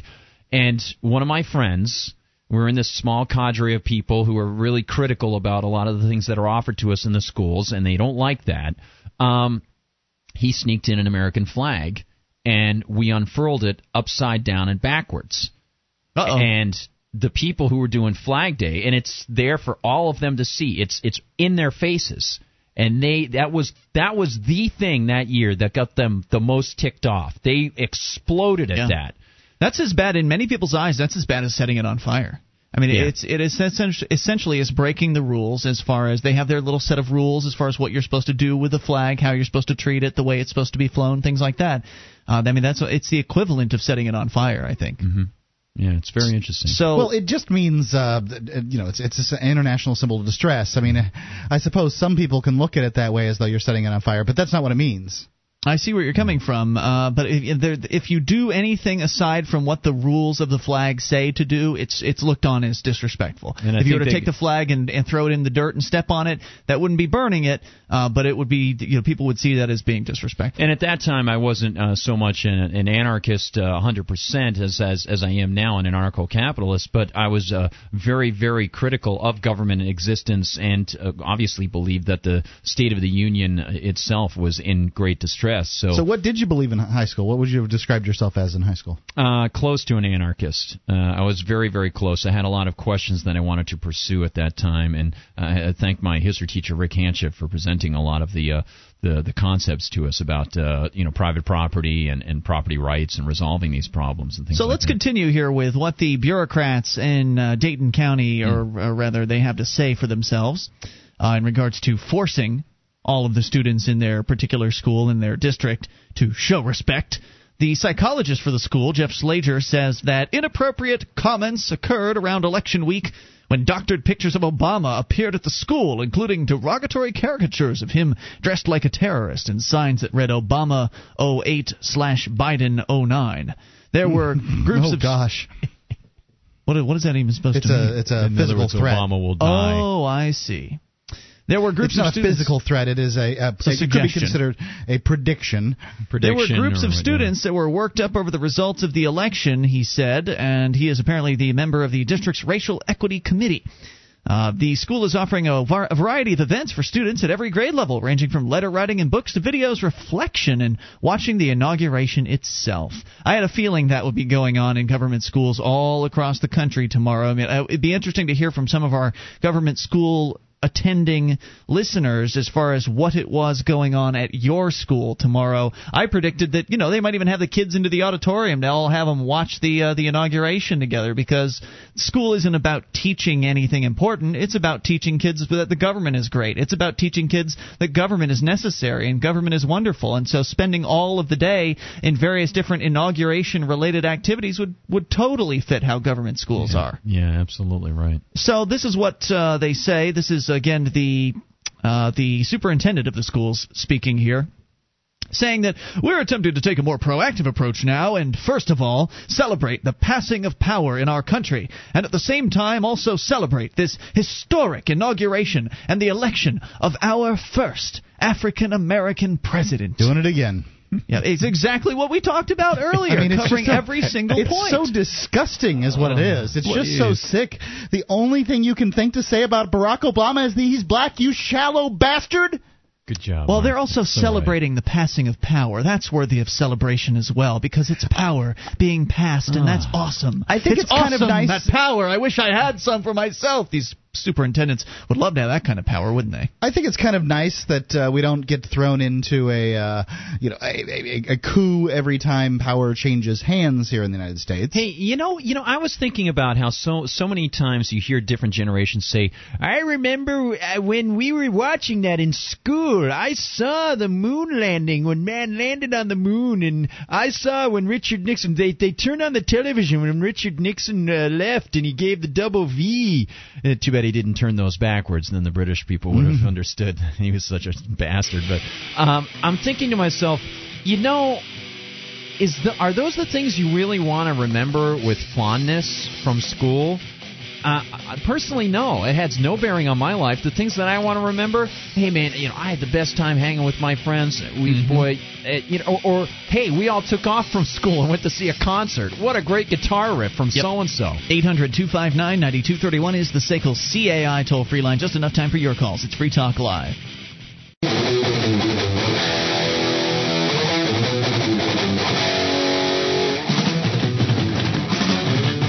This is Free Talk Live. Only moments remain. Enough time for your call at 800-259-9231. That is the SACL CAI toll-free line, and it's Ian here with you. And Guard. And Mark. And you can join us on our website at freetalklive.com. All the features are totally free, so enjoy those on us. Again, that is freetalklive.com.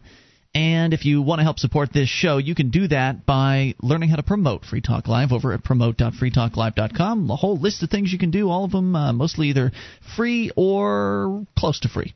Head over to promote.freetalklive.com, see the list for yourself, and pick a few of them if they look interesting. SACL CAI has a full-orbed approach to account recovery. It's really three companies in one. They do collections, early out billing, and they purchase charged-off receivables. SACL knows that the way they treat your customer reflects on you. Their staff is respectful, they record every call, and they have the best equipment money can buy so that your business is handled as efficiently as possible. You can see their banner at freetalklive.com. If you love Free Talk Live, support SACL. They're our biggest sponsor, SACL CAI. 800-259-9231. We talked to Erica in Rhode Island. Erica, you're on Free Talk Live. Hello. Hi, this wasn't what I was going to call for, but as a quick aside, my aunt and uncle actually left this morning to Washington, D.C. Okay. To go see the inauguration. My aunt works at a university in Boston, and like 40 of their kids all got tickets to go see the inauguration. And anyway, yesterday we were talking with her, and anyway, they're just my aunt especially. My uncle just kind of tagging along for the whole thing. Mm-hmm.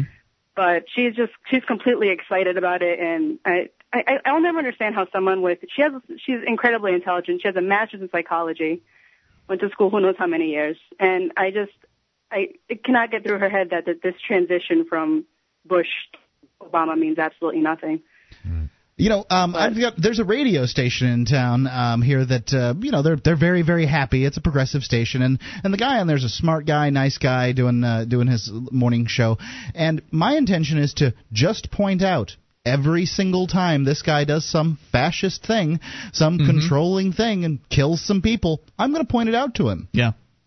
Keep it up. Yeah. I think that's all you can do. I mean, it is bizarre. It's confusing to people like us who can see the political system for what it really is, which, of course, is just a cover for violence. That's all that the whole voting thing and the legitimacy of government really is. It just covers for their violence.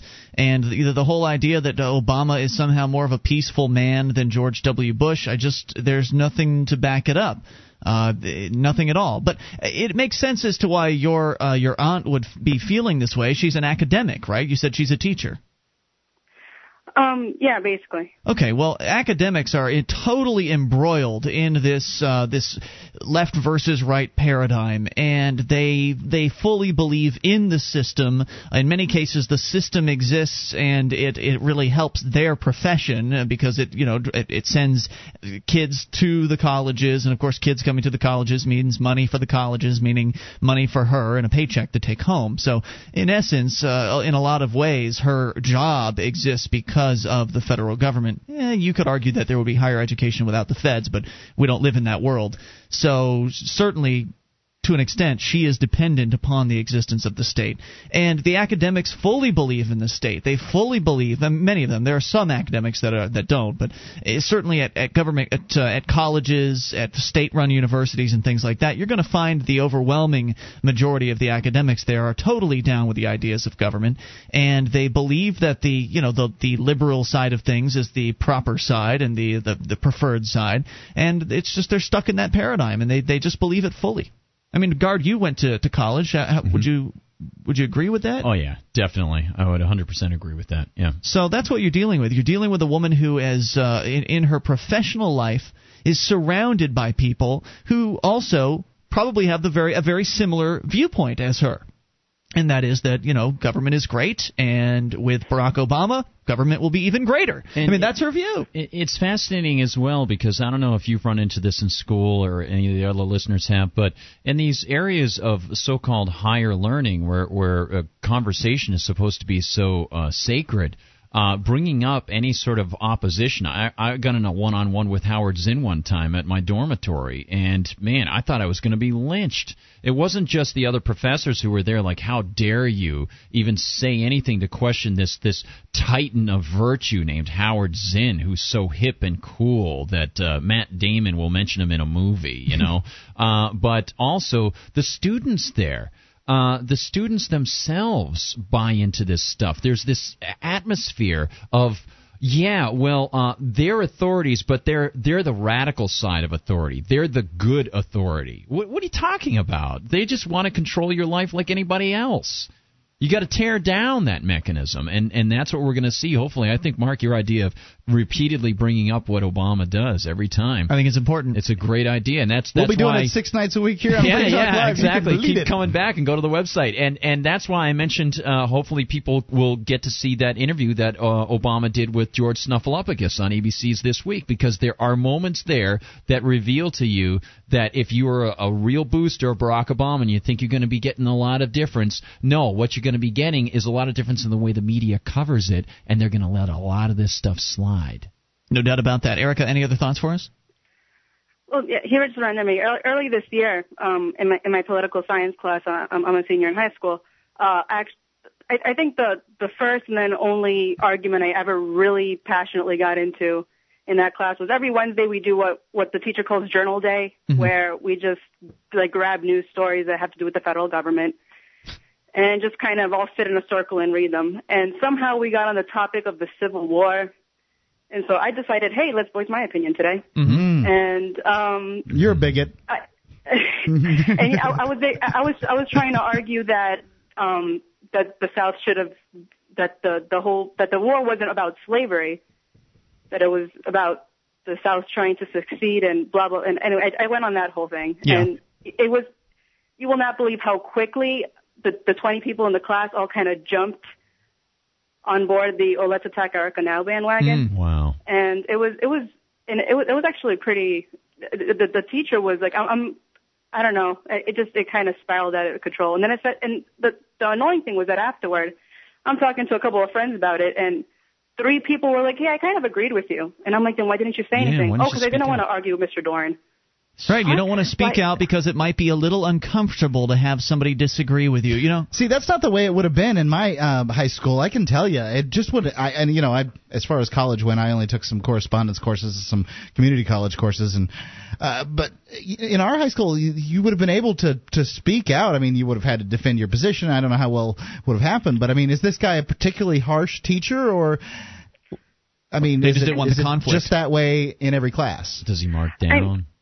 I guess he's generally well liked, but he also has that kind of fear thing going for it. Like, people are kind of afraid of him a little bit, and like he's the kind of teacher that the students generally don't want to argue against him just because he kind of scares them. That sort of atmosphere, I have to say that is one of the most stifling and constraining feelings you can ever have. And I had that every year, almost 3/4 of the day in school, with teacher after teacher after teacher. And then when I got into Boston University with professors, I remember writing a paper about the Cuban so-called revolution, the takeover by Fidel Castro, and my teacher was a hardcore socialist. So he marked me down. Yeah, I how do gave you it make to him somebody happy? else. He's like, I give this an A, and I got a C-.